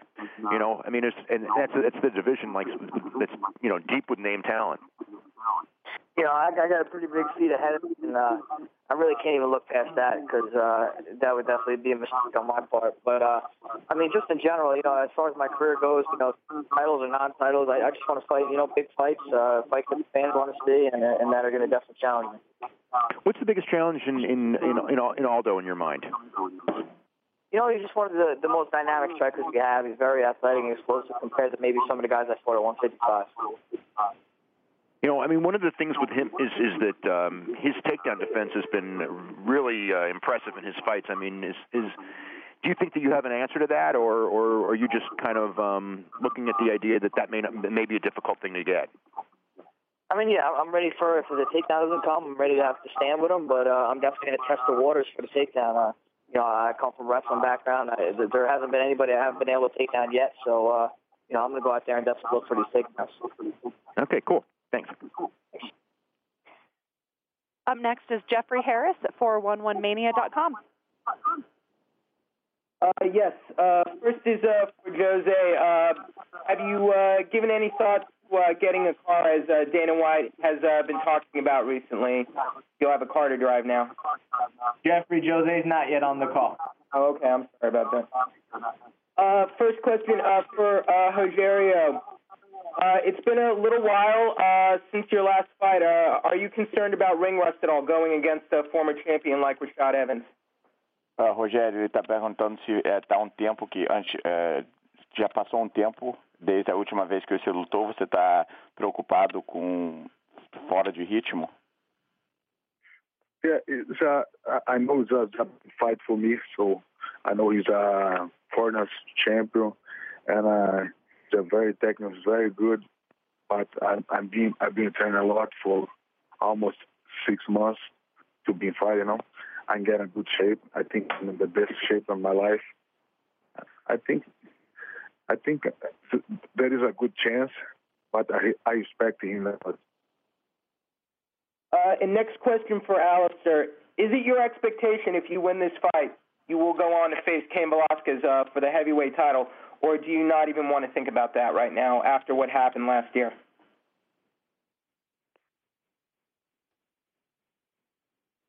Alistair, are you still there?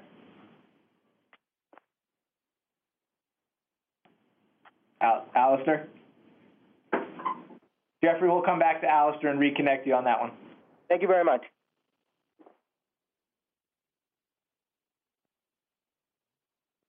Let's go ahead and take our next question from Heidi Fang from MMA Fight Corner. Heidi, your line is open. Please go ahead. Thank you. Thank you for the time. Is there any chance that Alistair is back on the line right now, or is he not available? Hello? Heidi, it looks like he fell off the... Alistair, are you there? We are working to reconnect him at this time. Okay. That's all right. I'll move on to Frankie if that's all right. I know that you've brought in Edson Barboza to this camp. How implemental has he been in getting your striking up to par and prepared for Aldo? Yeah, Edson's been a huge piece of this camp, and definitely a great new teammate. I think his Muay Thai doesn't get any better than that. He's a little bit bigger too, so he's got great takedown defense as well. So I think him along with one of his old teammates who can come up and train with us, Marlon Moraes, those two guys, doing round robins with them, on a daily basis has gotten me more than ready. Thank you. And for Bigfoot Silva, have you put any consideration into maybe getting a rematch with Cain if you should win this fight against Alistair? I'm sorry, can you repeat that again? Is there any chance that Bigfoot would want another title shot to get maybe a shot at Cain if he can get past Alistair?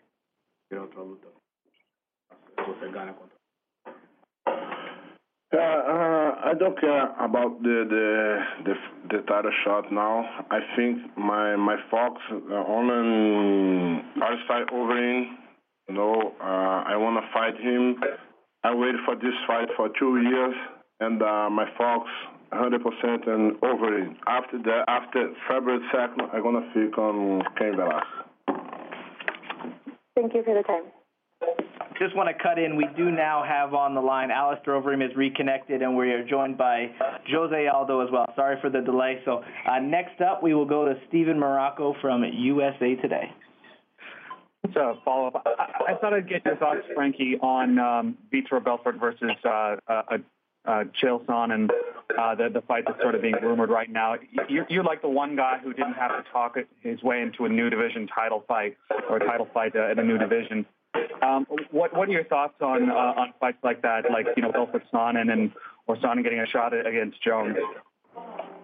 It's not my job to put fights together. Obviously, Cody's job and Dan and Joe Silva and everybody in the UFC. Whatever fights are going to sell, that's what the fights that they're going to put on. And people want to see these fights, so that's what'll happen. If you had gone to featherweight and you hadn't gotten an immediate title shot, would you have campaigned for one? No, when I first went down, I don't think I was. I wasn't expecting a. All right, so there you have it. There's the UFC 156 conference call. Not terribly exciting after I was promoting how great this card was. But there you have it. No Aldo, no Dana White. You got Frankie there. You had Alistair. I think you had Rashad. Yeah, you had Rashad. Little Nog. A lot of guys there. And it goes down on pay-per-view next Saturday, February 2nd, Super Bowl weekend.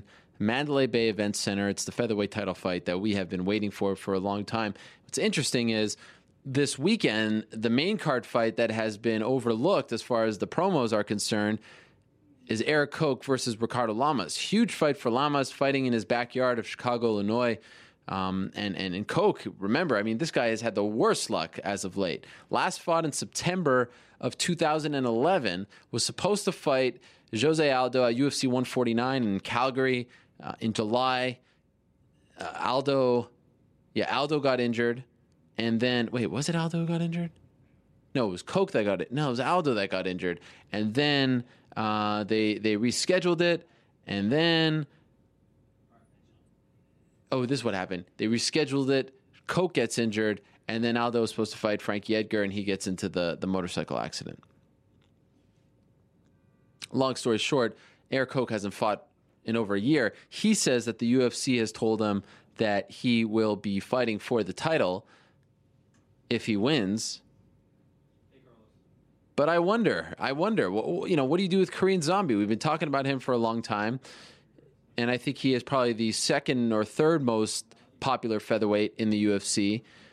That would be a big fight. He looked very good against Dustin Poirier. Speaking of which, he just got a big fight against Cub Swanson in February. But I wonder if they don't give the shot to Korean Zombie right away. Maybe it depends on how the guy wins on Saturday. Nevertheless, it'll be good to see Eric Koch in his tan on Saturday night on Fox, nonetheless. Also, as I mentioned, big this week, the UFC 158 tickets go on sale. The big press conference in Montreal, in frigid Montreal. And one of the big fights on that card pits Carlos Condit versus Rory McDonald. It's the rematch, the much anticipated rematch. And we've got the natural born killer on the line right now on the MMA Hour. Carlos, how are you? I'm doing well, Ariel. How are you? I'm doing great. Great to have you on the show. Is this the fight that you wanted next when you were thinking about what's next for you post GSP? Was Rory McDonald the guy that came to mind? Not right off the top of my head, but when the opportunity arose, everything kind of just fell in line, and it's a great fight. I'm excited. Were you watching UFC on Fox 5 when he fought against BJ Penn? Yeah, I was. What do you think of his performance? He looked really good, man. Looked really good. His stand-up's come a long way. He's kind of developed a lot of new weapons, and he looked great. I like the way he went to the body. I thought he really developed that very nicely. He's really turned into a much better striker than the guy you fought at UFC 115. Would you agree? I think more versatile. He has more tools in his tool belt. What did you think of his call out? Joe Rogan asked him a question about the fight. He ignored it and went straight to you. You're sitting there watching it. What did you think of it? I had a feeling he was going to do that. I know that that his loss to me wasn't sitting well with him, and I was excited, man. Like I said, it's a great fight. I think we're going to put on a hell of an entertaining fight. It was it was definitely what I wanted to hear.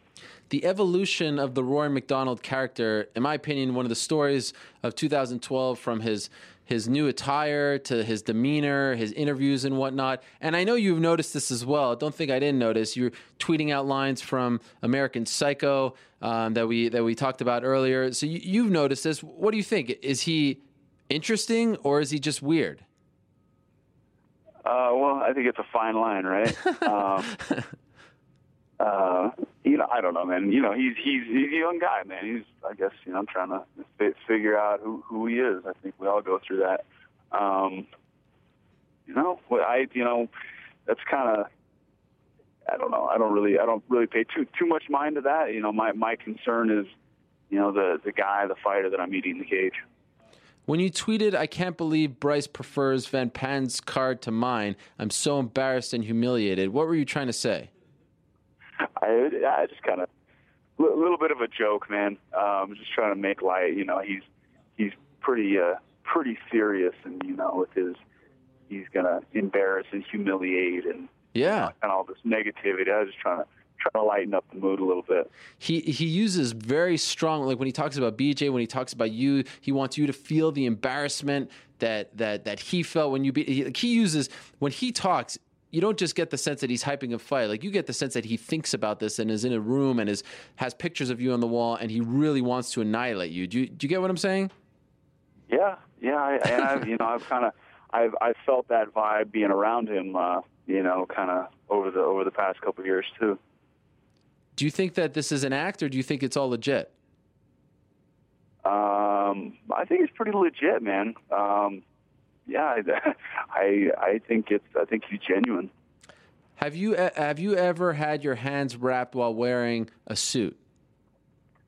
Have I ever had my hands wrapped while wearing a suit? Nope, I can't say that I have. Did you see that when they were showing him in the locker room getting his hands wrapped, and he was wearing a very nice suit at the same time? Did you notice that? No, I didn't. I missed that. Oh, well, you should go back and look at it on the tape. It was quite the moment.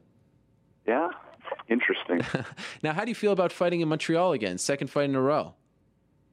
I kind of have mixed feelings. I would have liked to have fought closer to home, maybe Vegas. But, I loved fighting in Montreal, in November. The fans were awesome. It's a great fight town. I asked for the fight to be in Vegas. They said that they'd rather have it in Montreal. So I got over my request being denied pretty quick, and kind of moved on to how I'm going to win this. As you know, Carlos, there are times when guys, even in defeat, their stock rises. And that's the sense that I got from you with how you handled the loss, with the performance you put on, the head kick, all that stuff. Like, no one even talks about UFC 143 and how the fans kind of turned on you after that fight. Is that the sense that you're getting? I know you're active online and whatnot. For the most part, do you get the sense that your stock rose in the eyes of the fans after your fight against GSP? Well, I think people like to see exciting fights. Fight with me and George was exciting. Kind of had showed a lot of different aspects of the game. I definitely got a lot of love from the fans. This is the first time I talked to you after that fight, at least removed, not on fight night. How many times have you watched it? I've only watched it once, man. Oh, really? Only watched it once. Yeah, I watched it right when I got home, and I'm still disappointed. You know what I mean? I'm moving on. I'm looking forward to the future and what I have in front of me, but it's still disappointing. I may in training for this fight, I'll probably go back and see where I could improve, but. Yeah, so far I've only watched it once. How long does it officially take for you to feel like, okay, I'm over this and I'm looking to the future? How many days, weeks does that take? For me, it was pretty quick. There's disappointment, of course, but I put that in the back of my mind, and that I can't change it. All I can do is learn from it and move forward and. Look to come back with a vengeance. How close do you think you were to finishing him with that head kick in the third? Pretty close. He recovered pretty quick. Had the kick been just a little bit lower, I think I would have. He would have been dazed more. Yeah, I would have been a lot closer to a knockout. George's, he's got a lot of heart. That people people say that he has no heart, and I disagree with that. And you can see in that instance that he wanted to win, and he came back well.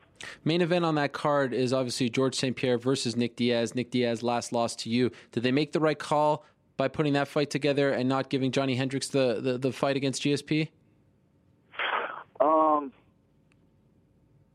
Hendricks deserved the title shot without a doubt, but UFC is a business, and the fight with GSP and Nick Diaz is going to sell a hell of a lot of pay-per-views and get people very, very excited.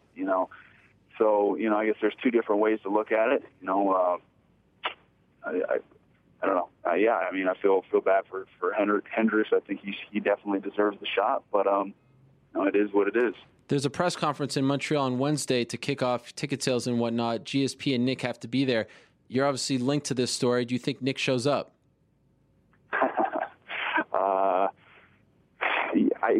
You never know, man. You never know. I think he will. I think his people will go out of their way, go above and beyond to get him on the plane. You fought them both. Who do you think wins? I'm going to go with George. George. When he fought me, he was coming off a long layoff. I think he's probably going to be sharper in his next fight. So I got GSP, but I wouldn't count Diaz out. He's got some, he's just a very unorthodox style, and he may be able to use that to his advantage and pull off the upset. Final thing, I know training camp just started. I saw on your Facebook you got some great pictures up there, and I saw a lot of people commenting on your weight, your face, and whatnot. How much do you weigh right now? Unbelievable. I these didn't fans. read any of those. I didn't read any of those comments. Oh. Were they calling me fat or what? A little bit. They were saying, "Wow, what's going on?" They were worried you weren't going to make weight in the fights in 2.5 months. Yeah. Well, having the holidays right after a hard weight cut maybe isn't the best idea. But no, I'll probably weigh around 190, just above 190. Final thing, how do you beat Rory McDonald on the 16th of March? I gotta be better than I was in the last fight, and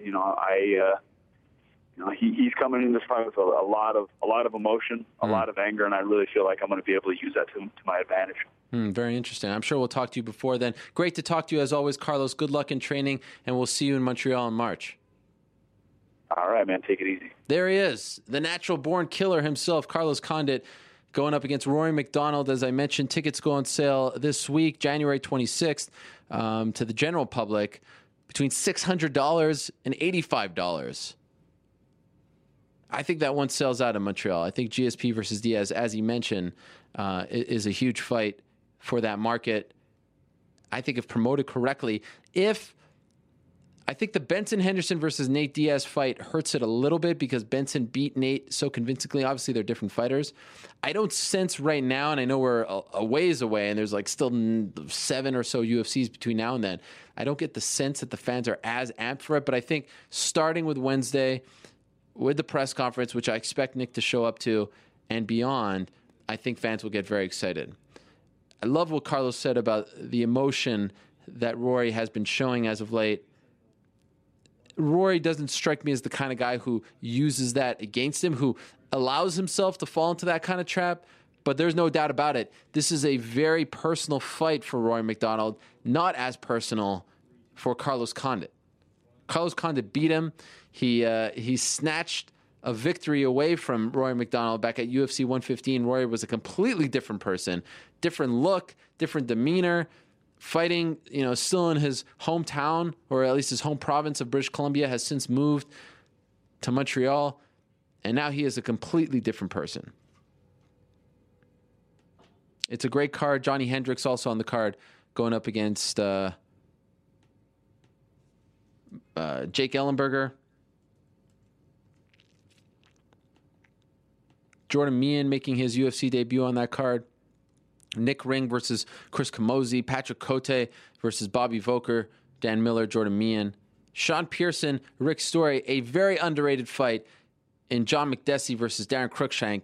That should be a clinic as far as striking is concerned, watch out for the kicks there. And Yves Jabouin versus Johnny Eduardo, that has been announced thus far for UFC 158. And most importantly, I get to go back home. And that's very exciting for me always.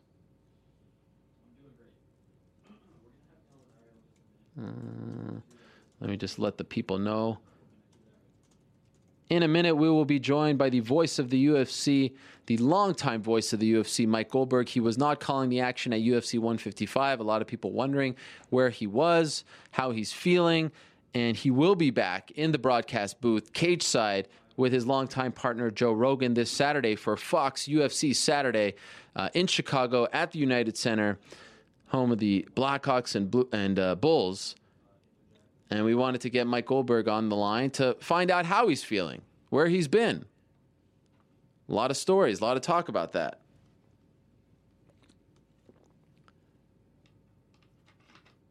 And then following the Mike Goldberg interview, we will take questions, comments, and find out how Rick did in week 1 of the Rick's Picks Challenge.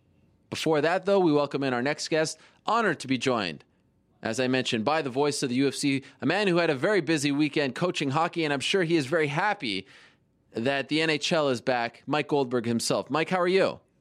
I'm good, my friend. How are you? I'm doing great. How happy are you that the NHL is back, and how many hours did you watch this past weekend? You know what? I watched pretty much every game I could, and I saw a game live last night with my 12-year-old son, and you know that I love coaching his team. We actually were in a tournament all weekend, Ariel, and so we lost in the championship, and I was very encouraging. Probably doesn't surprise you to know I'm pretty vocal on the bench. So we had a blast, and Cole and I, my son, went to the Coyotes home opener last night against the Chicago Blackhawks. Hawks win, as Pat Foley would say. Hawks win, 6-4. We had a blast, though. Emailed and texted a couple of my buddies in the league, and yeah, my son and I will be watching NHL tonight, this evening, as we do every night and every morning. Now the hockey's back. By the way, I know 0.01% of our audience cares about this, but just curious because this stuff interests me. Like for youth hockey in Arizona, that's where you live. I mean, how big is it for your son and just like the sort of system there? I mean, is it a big deal there? It really is. And what I've always said, because you have so many transplants, of course. I mean, I grew up in Ohio. My wife's Canadian, and you could use that example throughout the Valley. We have very good hockey. We just don't have as much as they do in Massachusetts or in Michigan or obviously in Minnesota. But what we have is very good. We had a great championship game this morning against a team from San Diego. We're a AAA team ranked in about the 40s, and the team we played from San Diego is ranked in the top 10 in the AA rankings. So here you have two very non-traditional hockey markets, i.e. all the problems with the Coyotes the last few years with attendance, but it was actually a very well-played hockey game. It was a lot of fun to participate in, and I love the people who are interested in that, because we do have a lot of hockey fans who also love the UFC and mixed martial arts. It's good. It's good. It's just not as deep as maybe where I grew up in Ohio. But our kids take it very seriously, as do us coaches. Well, let's move along now. Obviously, the UFC returns to Fox on Saturday. It's Fox UFC Saturday, and that also means the return of Mike Goldberg on our TV screens. And this has been a big story over the last 6 or so weeks. A lot of people wondering where you were at UFC 155, more importantly, wondering how you're feeling. Wrote the story on it, but obviously it's always good to hear from the man himself, find out how you're feeling. Take us back. Why weren't you able to call UFC 155 last month in Las Vegas? Well, as has been told properly, and thank you for taking the time to actually go to the sources that knew exactly what was going on, Ariel. I ended up coming home from Brazil back in October with a virus, an upper respiratory infection. Ended up hospitalized a couple of times for it, just because they were making sure that we could get my lungs open. And just the complications of trying, I'm asthmatic, I have been since high school, the complications with trying to get the proper medicines in my body so I could get rid of this virus from Brazil, by the way. Not the first guy to come back from, Brazil not feeling 100%. And it just kind of spiraled. To put it simply, it was the perfect storm. And what ended up happening is my immune system was never really able to get back in balance, Ariel. And then complications came. My voice started to go, and I wasn't able to get the pre-production done, and I wasn't able to voice at 100% UFC 155. Thus, I missed my first live show, that I did not have a schedule conflict for since I took on the job as the UFC play-by-play commentator back in 1997. And no one, trust me, no one was more disappointed than me. And you were, despite the fact that your voice was shot and all that, you weren't feeling well. For the record, as you told me, ready and willing to take the job if need be, right? Oh, absolutely. I was kicking and screaming, As you well know, you do live television like you do. It really doesn't matter what's going on. It's show night, so you perform. If you're at 100%, like the coaches like to say 120%, or you're at 80 or 70%, throughout my broadcast career, 25 years plus, you've played hurt before. I've had, throat infections, chest infections. I've had a head cold during the 800 games or so I called in the NHL and during the 200 UFCs or so that I've done since 1997.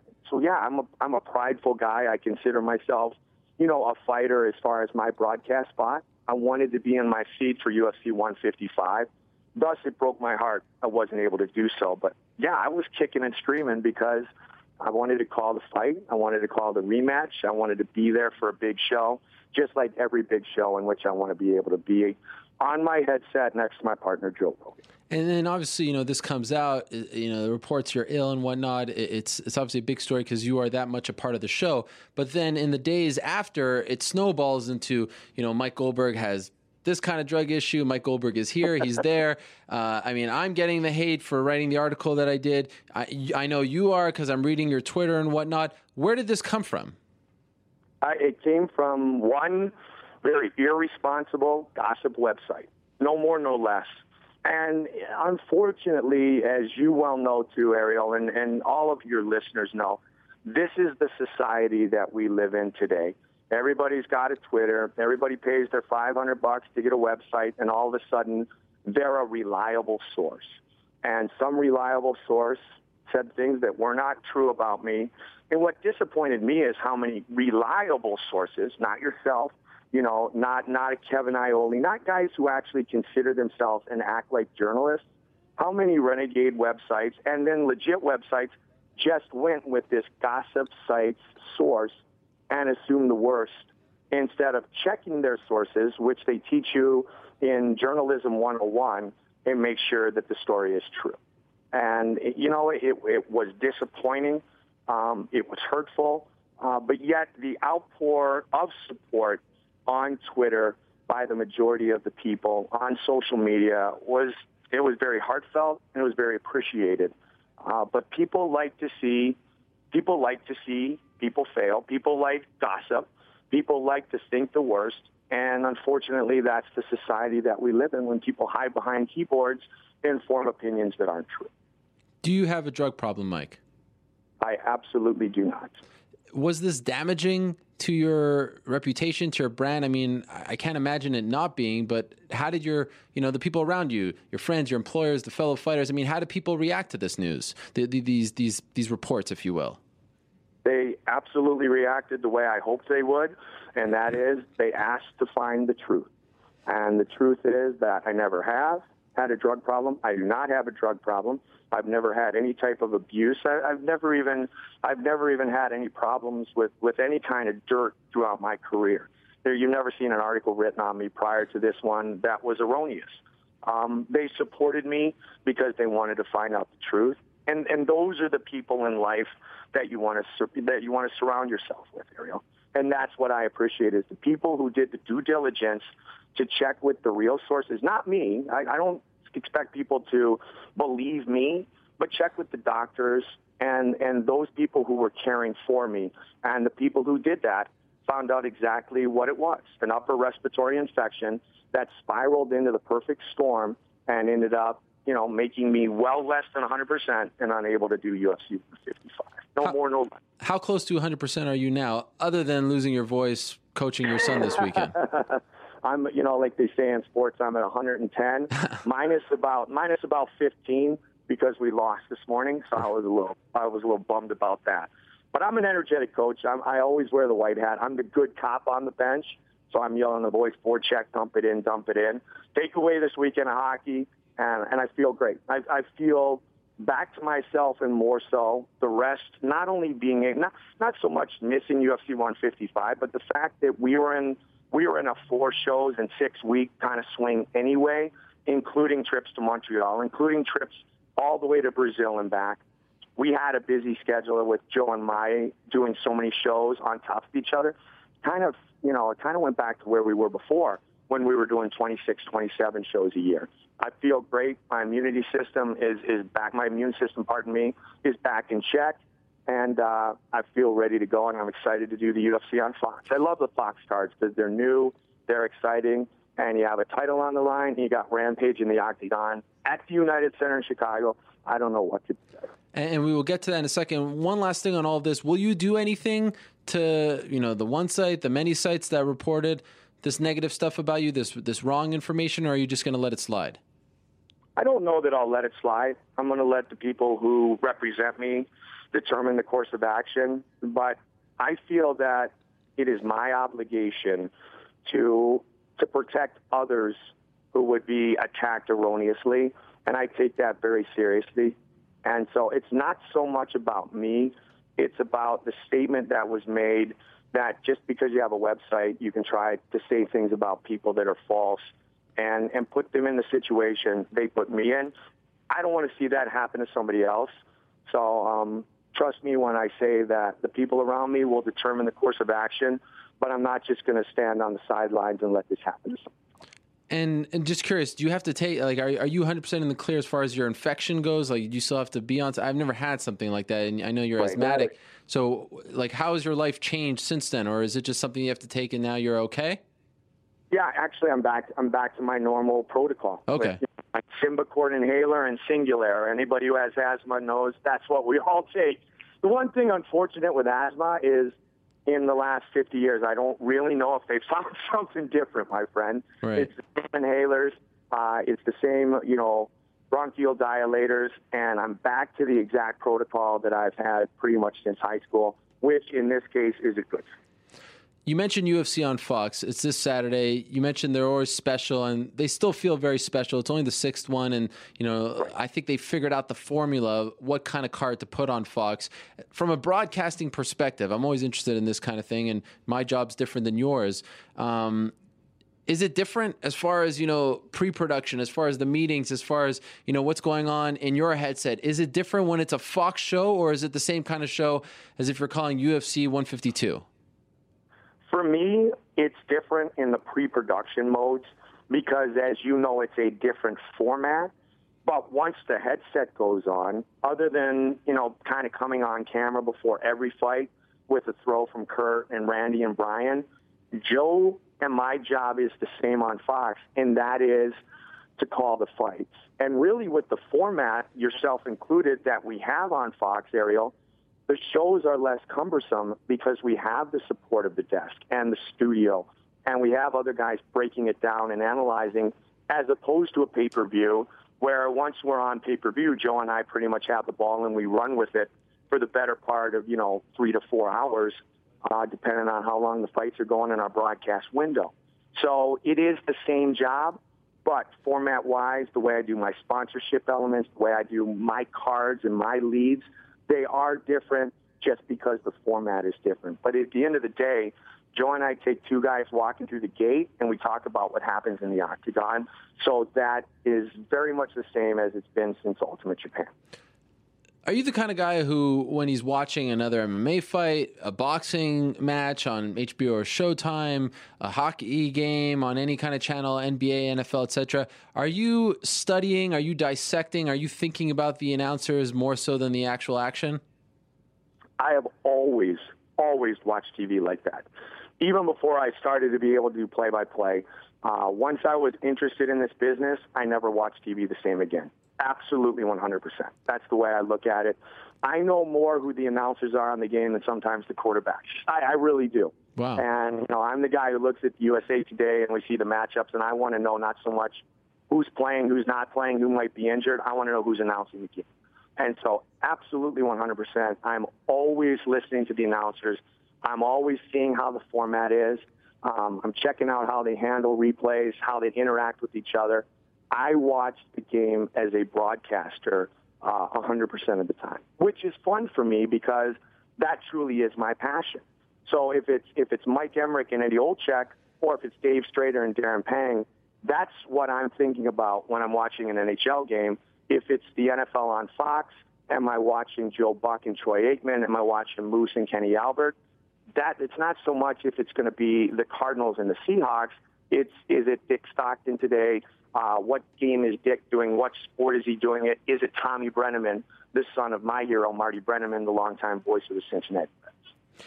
At this point, you're closing in on 50, right? So you've been doing this a long time, and I'm wondering, do you still feel like you take things away from these guys? Like, I feel like I do it now all the time. I mean, he does it this way, he speaks this way, he does this way. Do you still do that, or at this point do you feel like you are who you are, you have your style, and you haven't changed for a while? No, absolutely not. I absolutely agree with what you said first. You can get better every day, and the old saying in life is the minute you stop moving forward, you start moving backwards. So trust me when I tell you that every time I watch any type of broadcast, I try to learn something. And I remember when I was younger, Bob Costas was a guy I really looked up to, and also Gary Thorne, because I try to emulate kind of that excitement, that try to have that big voice and make people that aren't paying attention on the other side of the room hear that excitement in my voice and go, well, I need to run to the TV right now. Something big is happening. That's the way I broadcast the UFC. That's the way I called hockey games, every other play-by-play I did, including, if it's Arizona Cardinals preseason football, if it's NFL Europe, whatever it is. Those are the men I emulate, and I continue to do that every day. And as you see younger broadcasters come in, yeah, you can learn from these kids because they're doing things differently, and you have to continue to evolve every day in life. And that is absolutely the way I approach it. It's not one of those, I got it, I'm really good, I've done this much. When you start standing still, other people pass you. What do you think of Jon Anik? He's outstanding. He's educated. He's classy. He's very polite. He's very respectful of me. And he's done his homework. He continues to do his homework. And what I like most about Jon Anik is that he gets better every show. And he is an example of what you just said. You can tell that he's a student of the game, and not just the MMA game. He's a student of the broadcast game. And because of that, you see Jon improve and get more comfortable every time he puts on the headset. I'm a big fan of Jon Anik's because Jon Anik reminds me of myself. You just pointed out I'm almost 50. I guess it was a couple of decades ago, but Jon reminds me of myself. And I hope that Jon would take that as a compliment. One of the big sort of talking points in MMA these days is how guys are talking to get title shots. We saw what happened with Chael Sonnen and John Jones. Vitor Belfort trying to push Chael Sonnen out of the way this weekend in a post-fight interview with Jon Anik. Where does a long-time broadcaster of this sport, a guy who has seen this sport evolve a couple times since you started way back when, where do you fall in this discussion? I mean, are you okay with guys going out there and trying to play matchmaker, or would you rather see less of that? I love it. And you know what it goes back to? It goes back to George St. Pierre on his knees. Yeah. I want the title shot, please. Dana, I want to fight for the belt. It goes all the way back to George. You know what it tells me? These guys want to be in the biggest spotlight. They want to fight the best in the world, and they want to do it as soon as possible. I absolutely love it.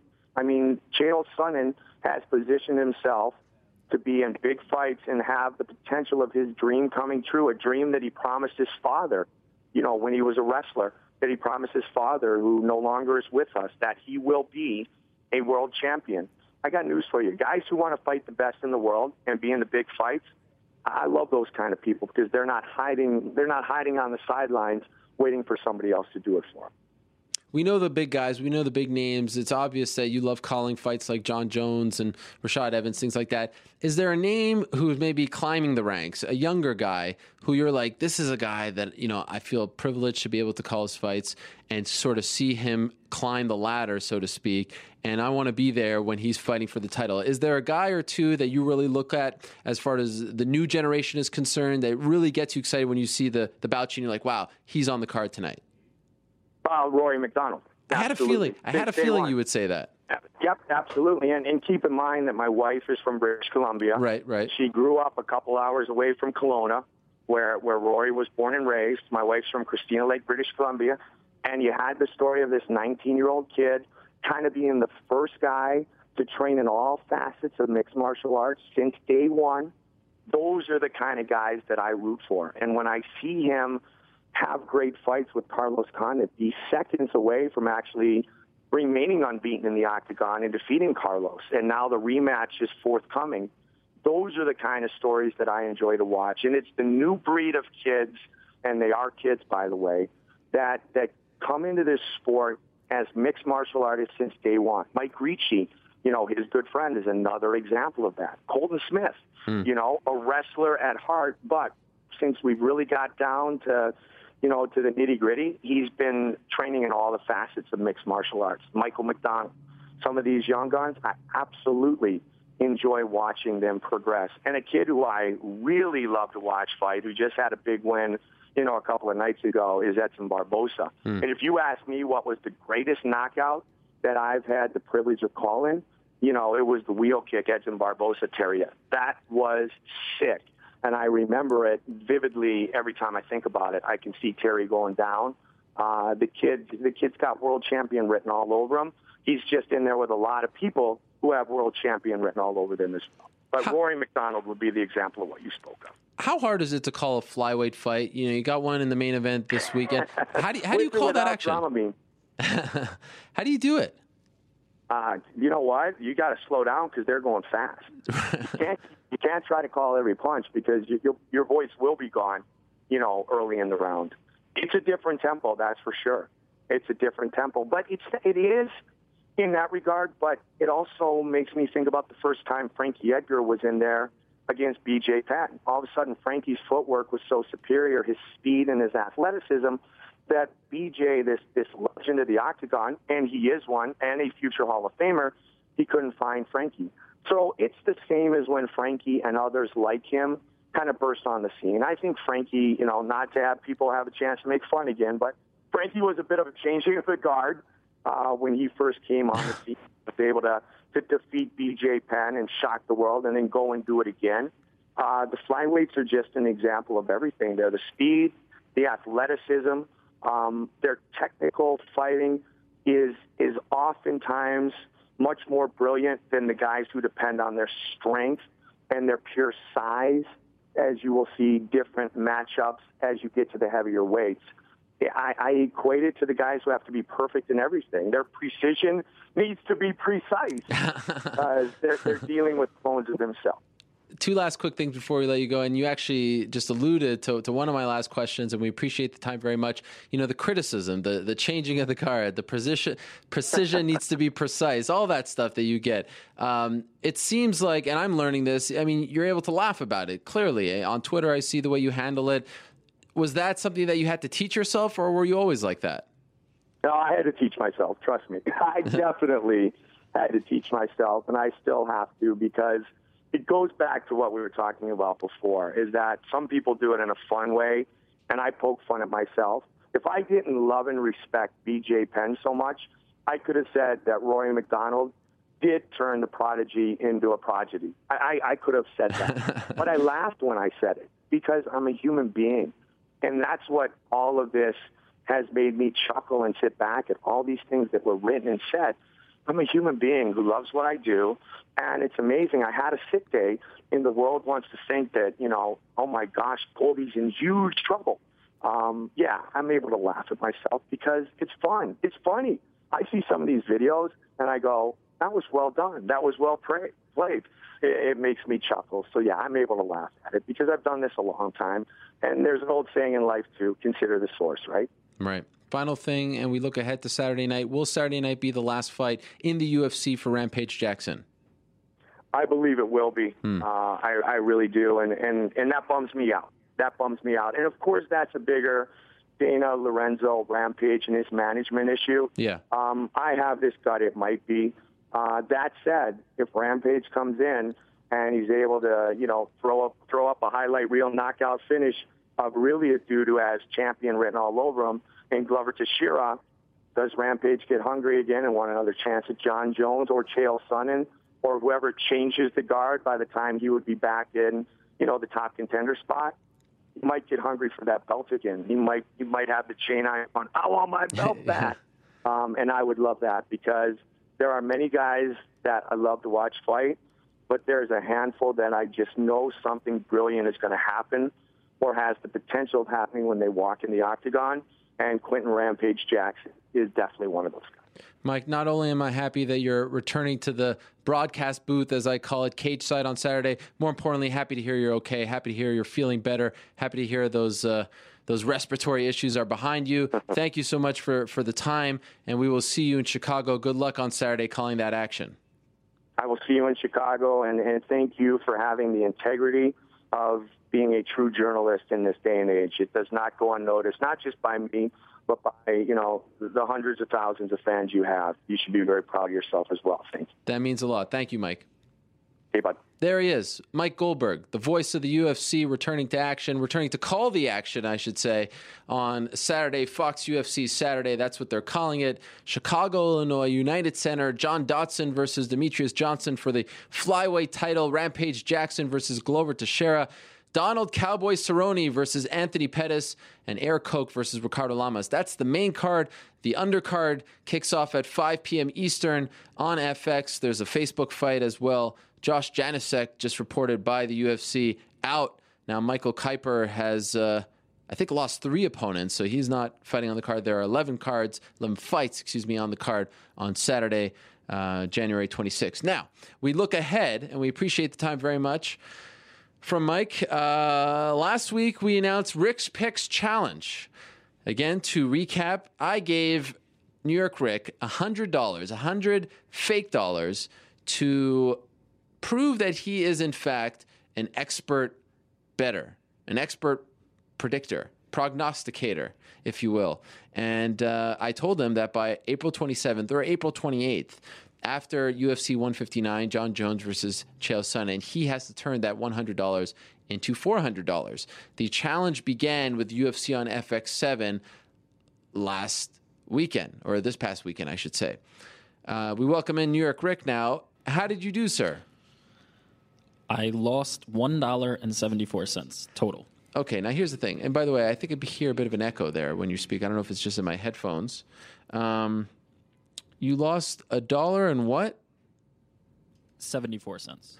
$1.74. How much did you put on the line? How much did you actually bet going into it? I believe it was $31. How did you lose $1.74? Explain it to us. I'll break it down for you. Okay. I put $10 on Bisping. That was my loss for the night. I went 3-1. Bisping was my loss for the night. I lost $10 on that. I bet $7 on Nurmagomedov. What? Okay. Anyway. What? Nurmagomedov. Or Khabib. On Habib. And got $3.78, so I won that one. Okay. Then I had Yuri Alcantara and Barboza parlayed. Now, what happened was Alcantara got not disqualified. There was a no contest in that fight. Right. So what happens is, in that parlay, it becomes only a bet on Barboza. I don't get any action, nor do I lose any action on Alcantara. So essentially, I bet $7 on Barboza to get $2.33. Right. And I also had Alcantara in another parlay with Honey Marks. So similarly, I get the straight action on Marks, which is $7, to win $2.15. So that didn't quite match the $10 that I bet on Bisping, which I lost, those 3 bets. So I lost $1.74. So my question to you is, why you have to turn 100 into 400, right? Yep. Why are you making bets that are going to give you back $2, $3? How are you going to get that 400? Here's the reason that that's happening, and the reason that $400 is a very unrealistic expectation for actual bets. For 10 fights, 10 fight cards with, let's say 10 fights times, let's say there's 10 fights on the card, even though there's usually more, 100 fights. Right? Well, you're not going to bet on every fight. Well, you can. Of course you can, but Sure. my goal isn't to bet on every fight. Your goal is to make continue money. Making Rick's picks. Right. You have to rise to the occasion. Sure, but I'm going to bet on, for example, the only bet that I actually made here that was a winning bet was Nurmagomedov. Right. Or Nurmagomedov. There you go. However you want to pronounce it, however it's supposed to be pronounced. Right. Which was $7 to make $378. The other ones were gonna pay more, but didn't. So the only one that we can actually analyze that was a winning bet was that one. The reason you want to keep it at a realistic number, for example, if I'm betting $10 on Bisping, that's 10% of all the money I have to work with over the course of this entire time. 10% of that. That's a very large amount to bet. Under normal circumstances. The reason I made it is because there's pressure to make the 400. Normally, you want to bet like 1 or 2%. But that's the challenge, right? Right. This is not normal circumstances. Well, you're asking me why I'm betting so low, but in actuality, I'm not betting low at all. Those are actually very high value bets. Really? What do I know about betting? To me, when you say I'm making a bet and I stand to gain $2.31. But that wasn't the original bet. I would have gotten $4 or $5 out of that one if if Alcantara was rightfully awarded that win. I would have made about 4 or 5 out of that one. So let's say is it because you didn't like the card? Oh no, this was a very bad card for betting. Well, that explains it. That's what you should have said at the top. Well, you're going to see similar numbers. Like I'm not going to bet $50 on anybody. That's just lunacy. It doesn't make sense. Why not? Because if I lose that bet, number one, the first thing you have to know about betting, this goes for everything, is you have to be willing to lose. Sure. I'm not willing to lose $50 on one fight. But isn't that fun? I mean, people do it all the time. Sure, it's fun. You're the guy who goes to Vegas to bet $5 on a fight. Oh, here's my $5 bill. I can't wait. No, because my bankroll isn't $100 if I'm going to bet on a fight. In this case, my bankroll is very low. My bankroll is $100. I can't bet half of that with the risk of losing, and then when I lose, what am I left with? I'm left with $50 to do what with? So then the reason the bets are so low in your eyes, but they're actually not, is because the bankroll is so low. Let's say I had $100,000, then the number would be right. You just add significantly. Right. Yeah, you would add zeros. Is it embarrassing for Rick's Picks Challenge when we go to your Twitter, which, by the way, has been growing exponentially since this was announced, and I feel like I deserve some of that credit.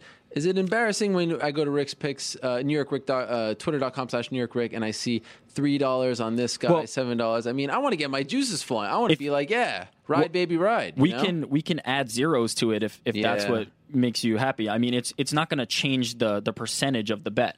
All it's going to do is change from, okay, so my bankroll is $100,000 instead of $100, and then my bet would be, my winnings would be $20,000 instead of $2. All you're doing is adding zeros. Right. It doesn't change percentages. It's kind of like The Price is Right when they try to get it to $1. Like, why are they doing it 85 cents? Why not make it $85? Exactly. It's the same thing. It's the same thing. Listen, I give you credit for not succumbing to the pressure.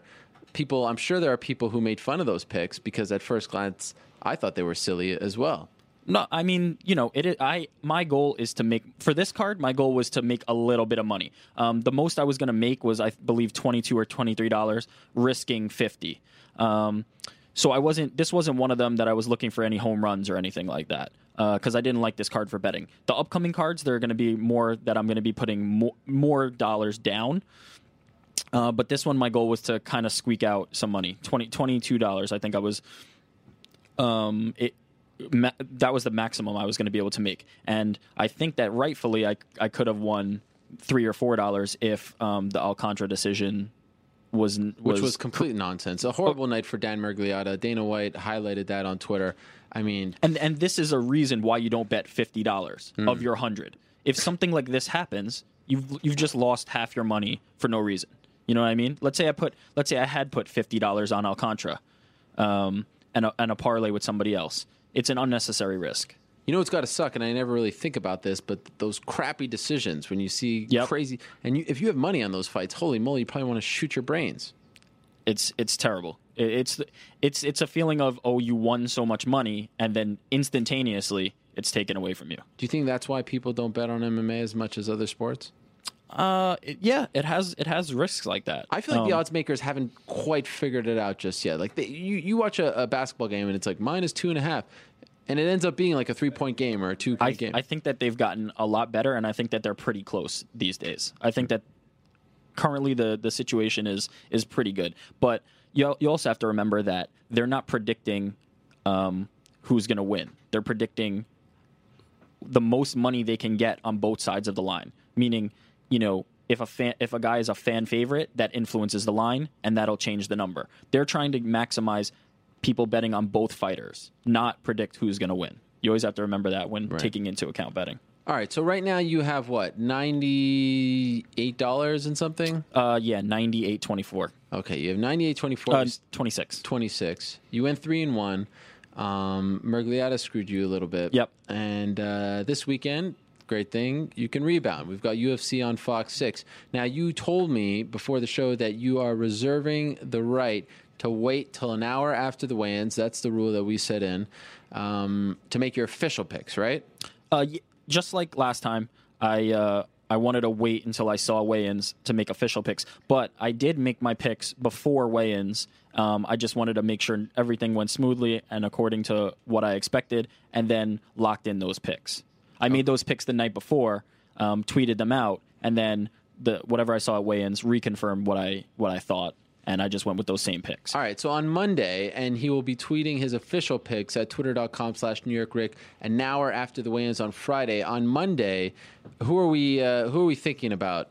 And you could do whatever you want. You don't even have to talk about the main card, because you picked Alcantara, you picked Honey Marks. Yep. Who are we leaning towards based on what's out there as far as odds? Okay, how about we just go fight by fight? Okay, you want to do the whole card? You trying to monopolize the show. The ones that have odds out, we'll talk about those first, and then anything that I might be thinking about. So we'll start with the main event. We'll start with Johnson and Dodson. Yes. Johnson is currently minus 225. He's the favorite, and Dodson is plus 185. I'm leaning toward Dodson right now. I think the underdog. We're looking to make some money here. I think that it's a very close fight, and I think that Demetrius is the slight favorite in my mind. I think that he will probably win, but I think that at 185, Dodson has some value. I think that he might be able to stuff Demetrius and knock him out even. I think that Dodson's skill set and his talent is almost unmatched at those lower weight classes. The way he can keep the speed that the other guys in his division have, but also have the power as he's displayed. I think that if he can stuff Johnson, and remember, he has to do this for 5 rounds. If he can stuff Johnson and land one on the chin, I think he has a good shot here. So I think that even though I might lean toward Johnson as the winner, I think that there's value on Dodson. So I might be putting a bet down on Dodson later in the week. But I'm not ready to, make the bet yet, but that's what I'm feeling. By the way, I don't know if this is true, but this is unbelievable if true. Dashmas 3000 says that he bet $300 on Barbosa to win via KO, and Miragliotta. Oh no. Alcantara no, on Barbosa and Martin's tapped, so he tapped due to strikes. That's crazy. If that's true? That's crazy. Yeah, because that's considered a submission due to strikes. That's rough. I mean, this is why. As you were like, why aren't you betting more? This is the type of stuff that prevents you from doing that. It's an unnecessary risk, So you don't want to bet all of your bankroll, and this is the type of stuff that happens. There's a reason that you can bet on a draw in a fight. Crazy. That's so boring to root for a draw. That's like betting the under. Nobody does it because it's so rare. Right. But let's say somebody had bet on a draw with Frankie Edgar and Gray Maynard. They're cashing in. Okay, so you like Dodson. What about Rampage Teixeira? This is another one where I think that even though I might pick Teixeira to win, I think that there's value in Jackson.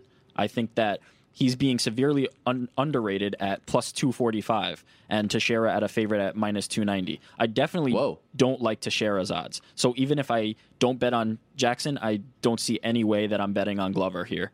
Is he overhyped in your opinion? I wouldn't say he's overhyped. I think that he's definitely a contender and the talent is there. And the hype is real in terms of he can be somebody to watch out for. But I don't think that he should be this big a favorite over a guy like Rampage. There's no reason to believe that Rampage isn't motivated for this fight and doesn't want to go out. Let's say he's going out of the UFC. He's going to want to go out with a bang. Right. Let's say he's staying in the UFC. He wants to stake his claim that I'm still here.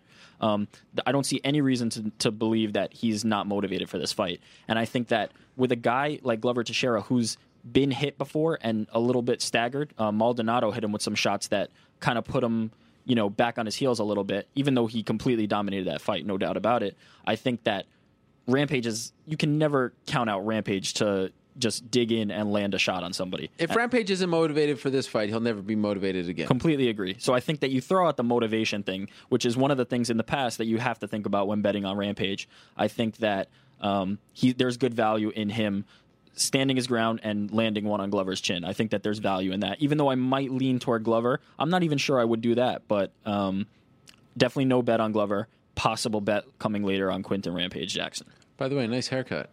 Thank you. Shaved too, lined it up nicely. Wow, look at you. I listen to the people. I'm a man of the people. Yeah, that was a big complaint last week. You get the airtime, you got to look nice. High and tight, as they say. Looking good, right? All right, what else we got? Anthony Pettis, Donald Cerrone. This is an interesting one. Close one. Love this fight outside of betting. I mean, I think this is just a fantastic fight. They're both minus 110, meaning, this is essentially an even odds fight. Right now, I'm leaning toward Pettis, and I think there might be a little bit of value there. I think that he's being underrated because of his time off. I just think that people are forgetting how truly talented and amazing this kid really is. Wow, can't believe I just said that. Wow. People are forgetting how talented and amazing of a fighter he is. He has such a complete striking game and such a complete ground game. Even when he's on his back, for example, in the Clay Guida fight, he's always challenging with submissions, always going for the finish. I just think he's one of the most talented fighters in MMA, and I think that Cerrone, similarly, is a very, very talented striker. And no disrespect to his submission game either. He's also a very good grappler. But I think that Pettis is going to be able to bring it to him, whereas Cerrone's more effective when he's dictating the pace and bringing it toward the opponent. For example, he was able to, bring it to Melvin after Melvin clipped him and he was rocked. And then after that point, Cerrone was able to push his pace onto Melvin. I think that there's a possibility that Pettis can hang with Cerrone on the feet. I don't think it's as big a mismatch as some other people might think, and even be able to implement some kind of grappling, some kind of wrestling game. Although I've seen some things in the media that Pettis is saying Cerrone would shoot first. So I'm thinking, I can't tell if that's mind games, if he plans on standing. I'm not sure. But I think that Pettis is good here. Now, that said, I don't know if I'm going to bet on it just because I could similarly see Cerrone just pushing the pace and implementing his striking game the way I think that Pettis could. So I might not bet on this one, especially at even odds. But if I do, it'll probably be on Pettis. All right. And then the final fight on the main card is Eric Koch versus Ricardo Lamas. I spoke about that.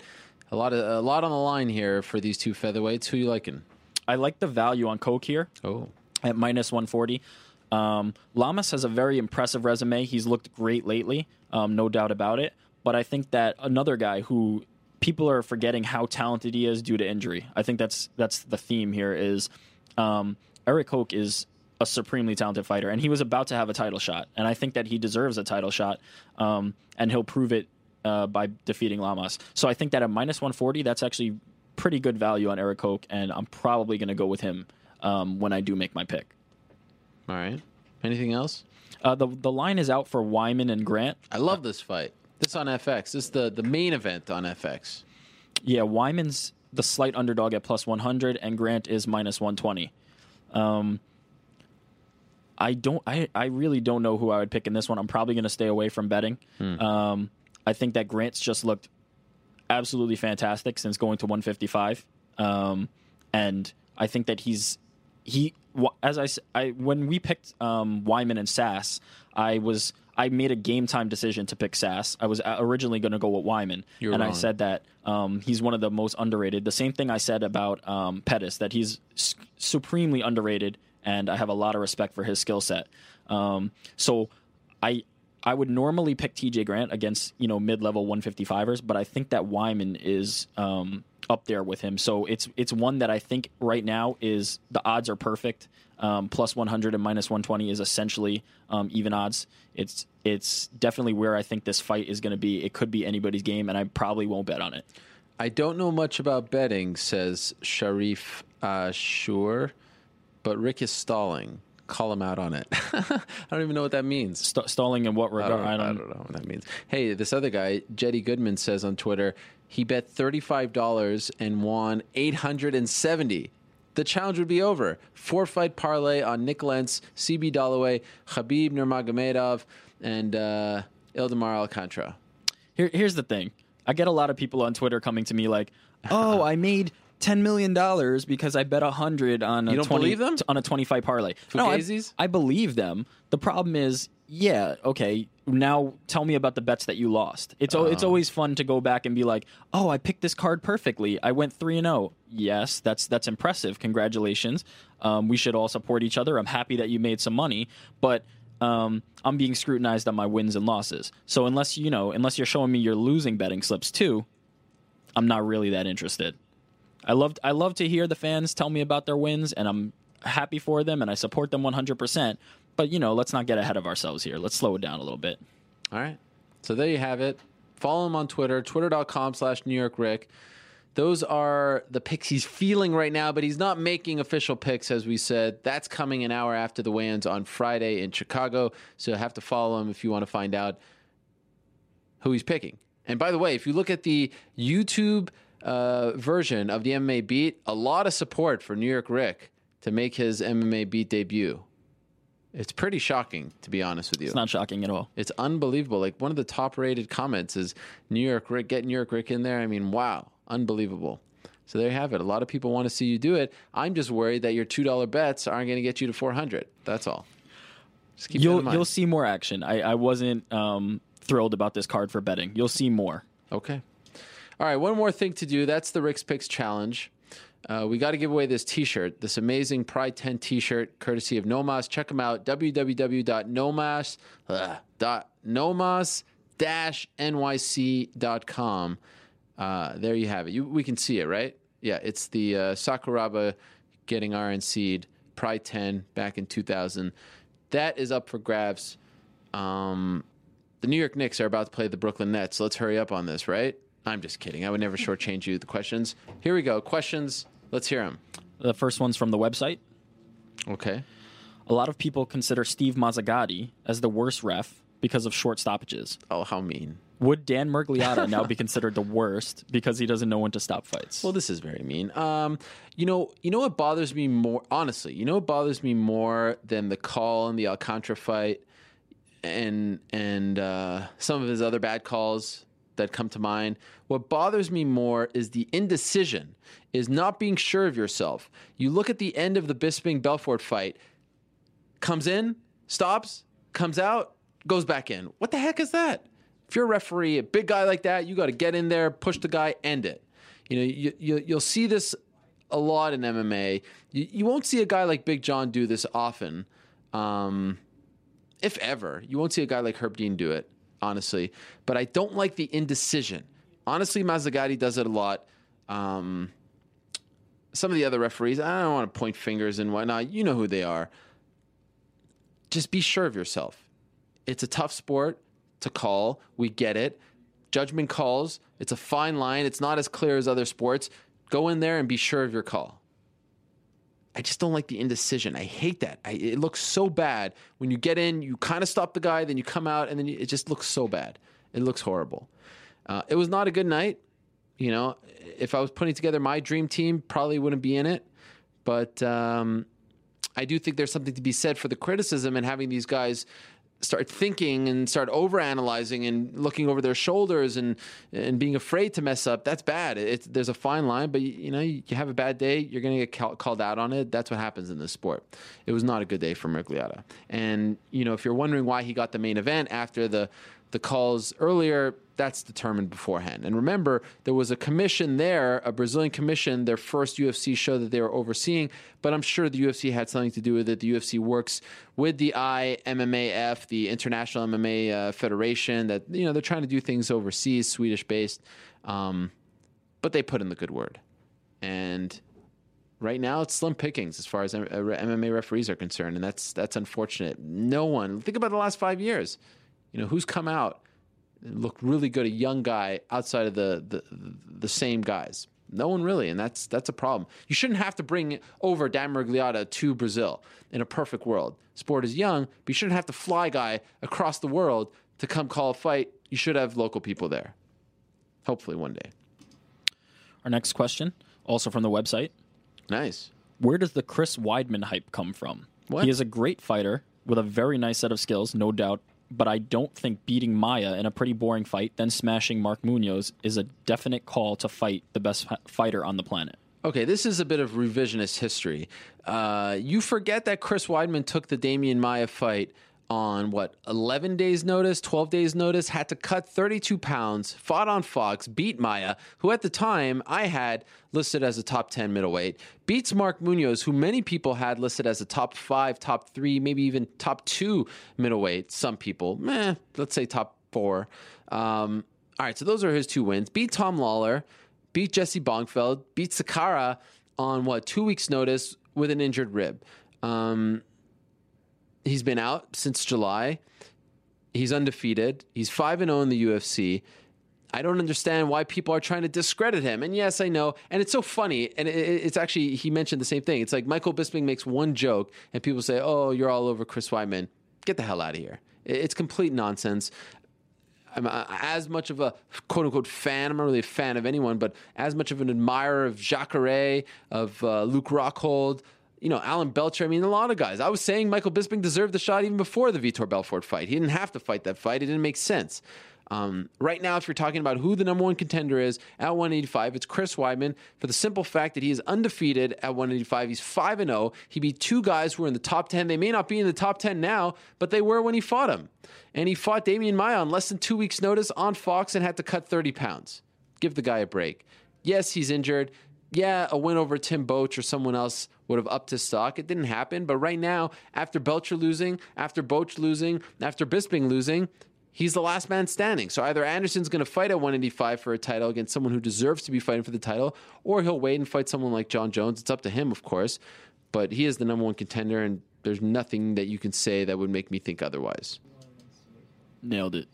Well, thanks. The next question also focusing around Chris Weidman. Oh. Assuming Chris Weidman has to fight once more before he gets Anderson, what is the most intriguing fight for him at 185? There's a couple that come to mind. I mean, I alluded to them earlier. I think it's too early to do the Luke Rockhold fight. Rockhold's young. He's the champion in Strikeforce, but I don't think he is the champion with enough of a profile to where it's like Gilbert Melendez, he's going to get that title shot. So I think it's too early to do that fight. Rockhold versus Weidman. I could see that being a title fight in the future. And sure, you could do the rematch, no big deal. To me, if you're going to make a Weidman fight not against Anderson, it's against 2 guys. Jacare, who I don't know is willing to wait till June or July. Could be. I mean, look at the calendar thus far. It's pretty much booked all the way till April. So it's not that far off. Jacare versus Weidman is fascinating to me. Or Belfort versus Weidman. And that's the fight that if Weidman wins, he's the number one contender, no doubt about it. I don't know if Jacare gets him there because not as many people know who Jacare is, but from a styles matchup, it's fascinating. And, Lombard, like I said, I'm trying to get you the Bisping fight. So those are the 2 names that come to mind. And like you said, he's available in June, July. You look at what the UFC has lined up, they're booked, like I said, till end of April. Then they've got the big Memorial Day card. They'll probably have another one in June. And then you've got the July 4th weekend card, which is, turning out to be the UFC sort of signature event, International Fight Week, all that stuff. Anderson fighting on that card is a big deal. So maybe they do it then, or maybe they give him someone else and wait till MSG. But if you're asking me who would be next, not named Anderson, those names come to mind. Our last question from the website comment section. Is the Dodson versus Mighty Mouse fight flying under the radar as far as public awareness goes? It seems to me that these 2 amazing, skillful fighters are about to fight are not getting the attention they deserve. I think it is. If you watch Road to the Octagon, they gave it a lot of attention. Sure, they're not. And we talk about this. We taped another episode of the MMA Beat on Friday, which will come out Saturday. Actually, it'll come out Friday night of this coming week. And we talked about all UFC on Fox 6 related storylines, and this was one of them, about how they've been promoting this fight, calling it a world title fight, not mentioning the flyweights and all that stuff. look, I mean, if you've been watching the NFL on Fox and some pretty highly watched games, you've seen that, it's not Donald Cerrone. It's not even Showtime's kick. It's not Rampage. He's mentioned, but it's really Dotson and Demetrius that are getting most of the attention. Sure, they're not calling it a flyweight fight, but who cares? It is a world title fight. Same difference. I don't understand why they're not doing it. They think people would shy away from it because I guess people are so alpha that they think that, if these guys are smaller than me, I could beat them up. That's ridiculous. Those guys alone would kick all our asses. Four people in here with one hand tied behind his back. I mean, it wouldn't even be close. But anyway, I think they're getting the attention they deserve. There are a lot of fights. We just had the Bisping fight.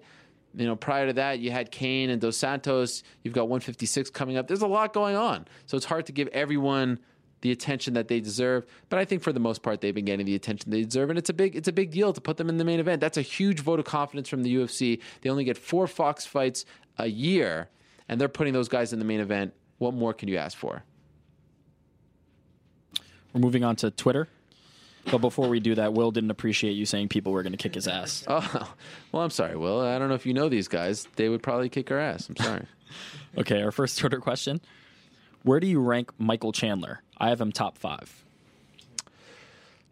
That's a good question. Mike Chandler looked amazing this past Thursday. He's the biggest star in Bellator, in my opinion. As far as champions go, I think King Mo probably has more fans fighting in Strikeforce and whatnot, but Mike Chandler is a guy you build around. He is so talented. He beat Eddie Alvarez. I just don't think he's top 5. Heck, I have a hard time putting Gilbert Melendez in my top 5. Why? Because I believe that when you rank people, it has to be based in large part due to who they fought. You're only as good as who you fought, and more importantly, who you beat. And, Mike Chandler fought Akihiro Gono, beat Eddie Alvarez. That's a top 10 guy, and he deserves to be in the top 10. Top 5, though, I don't know. I mean, look at who's in the top 5. Benson Henderson. You can still make a case for Frankie Edgar, but I guess he moved on. Fine. Nate Diaz is in there. Gray Maynard should still be in there. I still think BJ Penn, to be honest, is a top 5 guy. Gilbert has got to be in your top 5. Fine. Who else is in there? I mean, there's Jim Miller. There's all these guys who are fighting tougher competition. And that's no knock on Rick Hahn. That's no knock on Marcin Held. Dave Jansen, he's doing good things there, but, he was a guy who was in WEC who didn't make it over to the UFC. But there's no doubt about it, Mike Chandler's a top 10 guy. I would love to. That's the only for Eddie Alvarez, that's the only silver lining if he goes back to Bellator, in my opinion. I want to see him fight new guys, but if he fights Mike Chandler too, that's a big fight for Bellator. I don't know if it'll actually happen. Who knows? The court case is this Friday. But Chandler is 100% a top 10. Not sure about top 5, only because he hasn't fought top 5 guys. Next question. Will Michael Bisping go down as the best fighter to never fight for a title? I mean, it's early to say that because he says he's not going anywhere. He'll be back. And I think Michael Bisping is always the kind of guy who is 1 or 2 big wins away from generating enough interest to get a title shot. I really think, look at this last fight. He's 1-0 in his last, that was his winning streak, essentially. Lost to Chael Sonnen, comes back, beats Brian Stann, and was fighting for a chance to fight Anderson Silva. If he comes back and beats, let's say, Hector Lombard and then beats Alan Belcher, there's going to be people calling for that title shot. That's my point. People want to see him fight Anderson Silva because they want to see him fight for the title. I believe, off the top of my head, he has the most wins in the UFC without ever fighting for a title. And he has enough fans. He built that UK market. He was a big part of it. Outspoken, entertaining. People want to see him fight for the title. They want to see him against Anderson.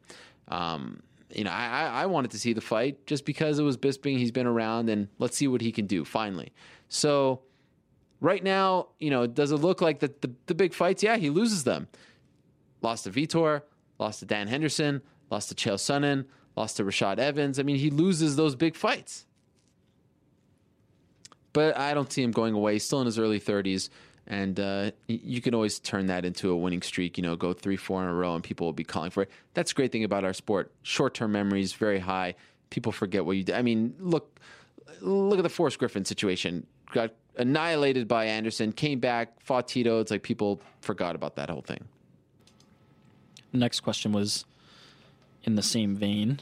Dana criticized Kenny Florian for choking in number one contender fights. Do you believe Bisping has that same problem? I mean, you want to call it choking, you want to call it not coming up big enough, you want to call it fighting tougher competition. I don't know. I mean, choking is a very big term to put on someone. I don't want to be that rude. I don't want to be that mean-spirited. But, I mean, the proof is in the pudding. Every time he is close to fighting for the title, he loses that fight. And I don't know if it's the pressure of the situation. I don't know if he's fighting guys. He's just not that good. I don't know. All I know is that the proof is in the pudding. When he gets those opportunities, he loses. I thought he was going to win this fight as well. I thought he was due. I thought he was going to rise to the occasion, but he got caught. And now he has to go back down the ladder, but I still think he's a contender. I don't think he's a gatekeeper, as people have been calling him. I still think he beats, 85% of the guys at 185. He just has to figure out how to beat that next 15%. So I don't want to say he choked, but he needs to figure it out. I think that whole choking thing is silly for both Kenny Florian and for Bisping. For Kenny, too. I mean, Kenny is the kind of guy you look at him, and he doesn't strike you as like, oh, Mr. Athlete 101. Of course, he played soccer in college and whatnot. He just fought tough guys. He fought Sean Shirk when he was doing well. He fought BJ Penn for the title. I mean, he fought tough guys. He fought Jose Aldo when he could hardly walk, fighting at 145. So, I mean... Well, even for Bisping, I mean... Did he choke in the Chael Sonnen fight? It didn't look like choking to me. It looked like he had a case for even possibly winning that fight. So I think that whole thing is nonsense. Great point. And Bisping doesn't make excuses, so you won't hear anything from him. He handled it like a true pro there. I mean, he did swear on national TV, but other than that, even on Twitter, fair play. I love when Brits say that. I mean, he handled it like a pro, and it's hard. He really has made a 180 as far as the fans are concerned. He's become somewhat of a sympathetic character and fan favorite after being, the anti-hero for so long. You're right. He did handle it very well. Completely agree. Next question. Thoughts on Lombard as the next opponent for Silva? Is he the best challenge for Silva at 185? Well, Lombard, I mean, he is explosive. He is a lot of fun. I mean, we're BFFs again, as you saw last week. But he wants Bisping. That's what he wants, and I want to see that fight. Can you imagine the stare down, Bisping versus Lombard? I think they wanted to do Lombard. I think if Lombard would have beaten Tim Boetsch, you probably would have seen Lombard versus Anderson, but he lost to Tim Boetsch. And then he came back and beat Husimar Palhares. Now he's fighting Okami, which is a tough fight in Japan for him in March. And then he wants Bisping. That's the fight he wants. You heard him last week on this show. So I think that's a fun fight because you never know what can happen with him. He's so quick, and obviously he's such a great striker, and he's an imposing fella. But I still think that Chris Weidman is a better challenge because what he can do on the ground, his wrestling, his grappling, he's developing into a solid striker. Obviously, he can't hang with Anderson right now as far as striking is concerned. But look at what Chael did with his wrestling, and then you add Weidman's submissions to that equation. I think it makes for a more interesting fight. I don't necessarily agree that Weidman is equivalent to Chael in terms of takedowns and positional control. I don't think the wrestling's a wash in that case, but I definitely agree that his striking brings a different element to the table. What about his submissions? Chael's not as good at jiu-jitsu as Chris Weidman is. Sure, but I don't think he's going to be in a position to submit Anderson Silva. I think that Silva's jiu-jitsu is... But I think he brings more weapons to the table right now. Completely agree with that. So what are you disagreeing with me with? Well, you said that, look at Chael Sonnen and then add in Chris Weidman striking. Yeah. It's not really how it works. He's Chael 2.0. I said it. Disagree. I think Chael Sonnen is a far superior wrestler in terms of timing on takedowns. And this is coming from somebody who really likes Chris Weidman, and I think that I agree with you that his complete package is very imposing, but I don't think that you're giving Chael enough credit in terms of his wrestling. You like him unless he's fighting Mark Munoz, of course. Who, Weidman? Yeah. If you remember correctly, you were the one who picked Munoz on air to win. Yeah, exactly.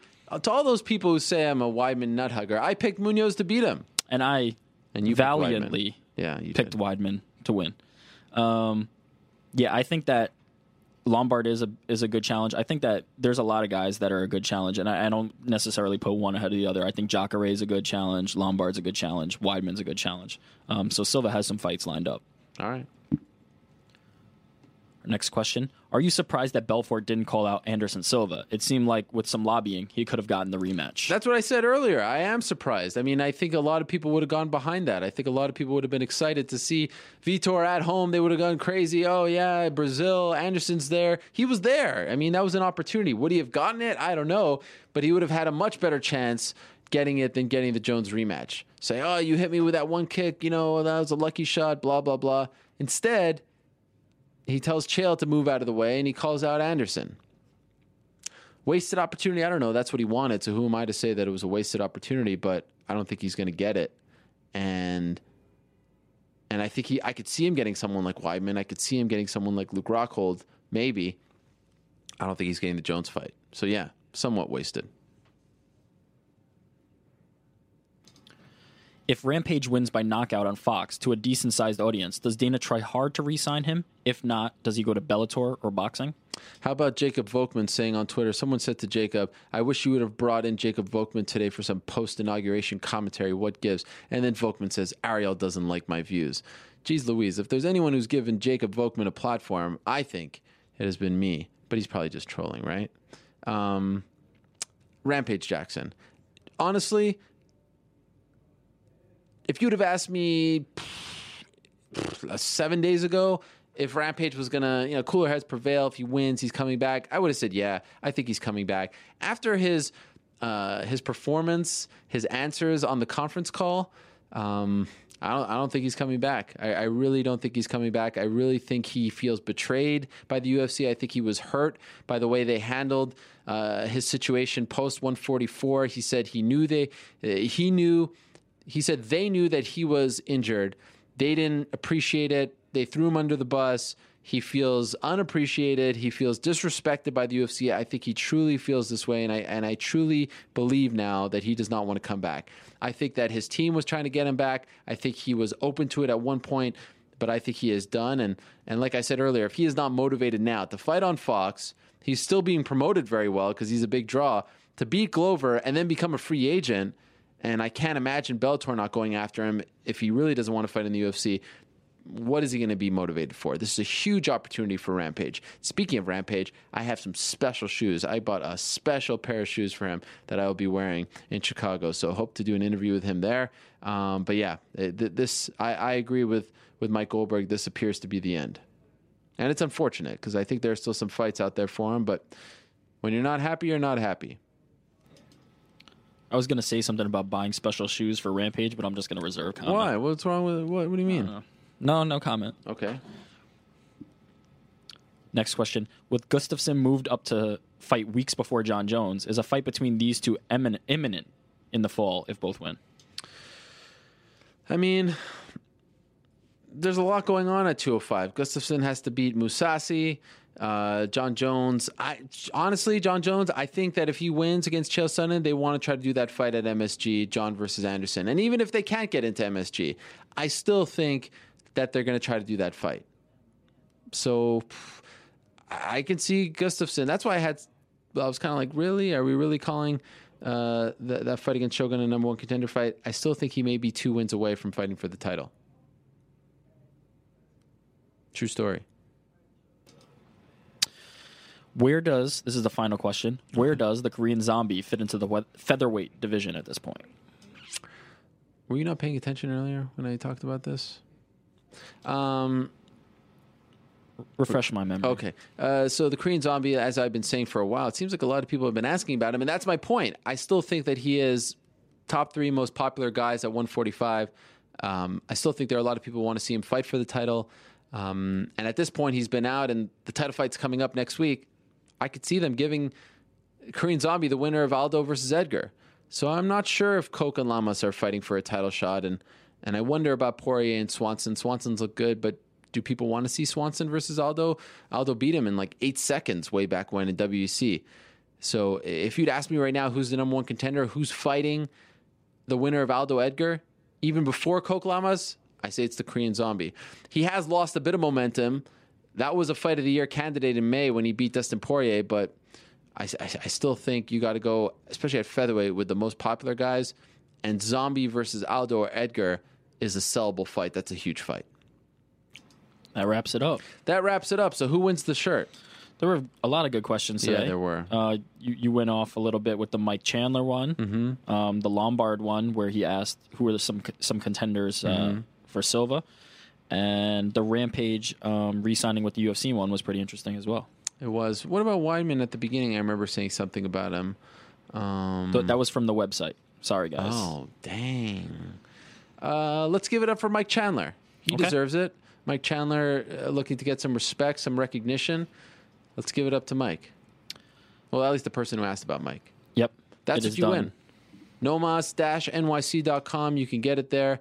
Is this on sale there? Yep. Okay. It's Pride 10, Sakuraba. It's a great shirt. And don't worry, we still have a lot of great gifts to give away in the coming weeks. We've got a Pettis Round 5 toy. We've got Carlos Condit. We've got tons. Ariel, can you lift up the shirt so people can see it a little better? Oh, okay. Here it is. This camera? Here it is. Sakuraba. Look at that. I'd like one of these, to be honest. It's a large. I think it fits me. Here it is. Sakuraba, rear naked choke. Nomas does a lot of these old Pride shirts, UFC shirts. And you know what's cool about these Nomas shirts? You get like this card here. Pride 10, Return to the Warriors, held August 27th, 2000 at the Seibu Dome, marked several milestones for the then fledgling Pride FC promotion. Let me tell you about it. The late Hein Gracie made his professional debut, knocking out Tokitsu Ishizawa. Gilbert Eiveld destroyed Gary Goodridge in 28 seconds into the first round with a head kick. Japanese legend Kazushi Sakuraba truly earned his nickname, the Gracie Hunter, when he broke Renzo Gracie's arm with a Kimura. But Gracie's legendary toughness was, reinforced as well, as he chose not to tap as a way. I think there's a typo here. As a way to penalize himself for his own tactical error.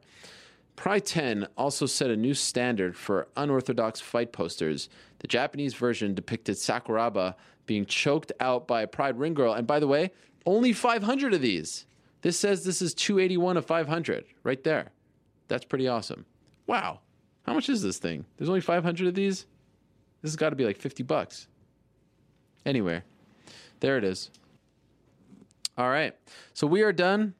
Isaac, you can hit my music. There it is. Fun show. People asking, I got a lot of questions about Kung Lee versus Anderson Silva. I'm just not sure Kung Lee's there just yet. Remember, Gus Johnson asked for it way back when. I'm just not sure if Kung Lee's there just yet. But he is in that mix as well, knocking out Rich Franklin in November. Let's not forget about him, too. Anyway, it was a fun show. Thank you so much for joining us, whether you were on break due to the Martin Luther King holiday, whether you decided not to go to work because you wanted to watch the inauguration, whether you're eating dinner if you're joining us in Europe. Thank you very much for stopping by. Really appreciate it. If you missed any of this episode or our past episodes, check them out on iTunes, The MMA Hour. Give us a good rating. Why not? I feel like I never mentioned that. Or you can get the video portion as well, MMA Hour Video, also on Stitcher, or you can see past episodes on MMAfighting.com. Want to thank Chris Weidman for stopping by. Good luck that meeting this weekend in Chicago. Good luck trying to get that fight against Anderson. Want to thank King Mo. He makes his debut this Thursday on Spike TV. Bellator, round 2. And Carl Amusu is fighting for the title. Very bold. I really got into that fight after he promised to defeat Ben Askren and finish him. Not because I want Ben Askren to lose, just because that's a bold statement from someone like Carl. So good luck to him. Appreciate the UFC letting us listen in on the UFC 156 conference call. Good luck to Carlos Condit. Looking forward to that press conference in Montreal. And thank you very much to Mike Goldberg for stopping by. That is it for us. Thank you so much for stopping by. We'll see you same time, same place next week. Peace.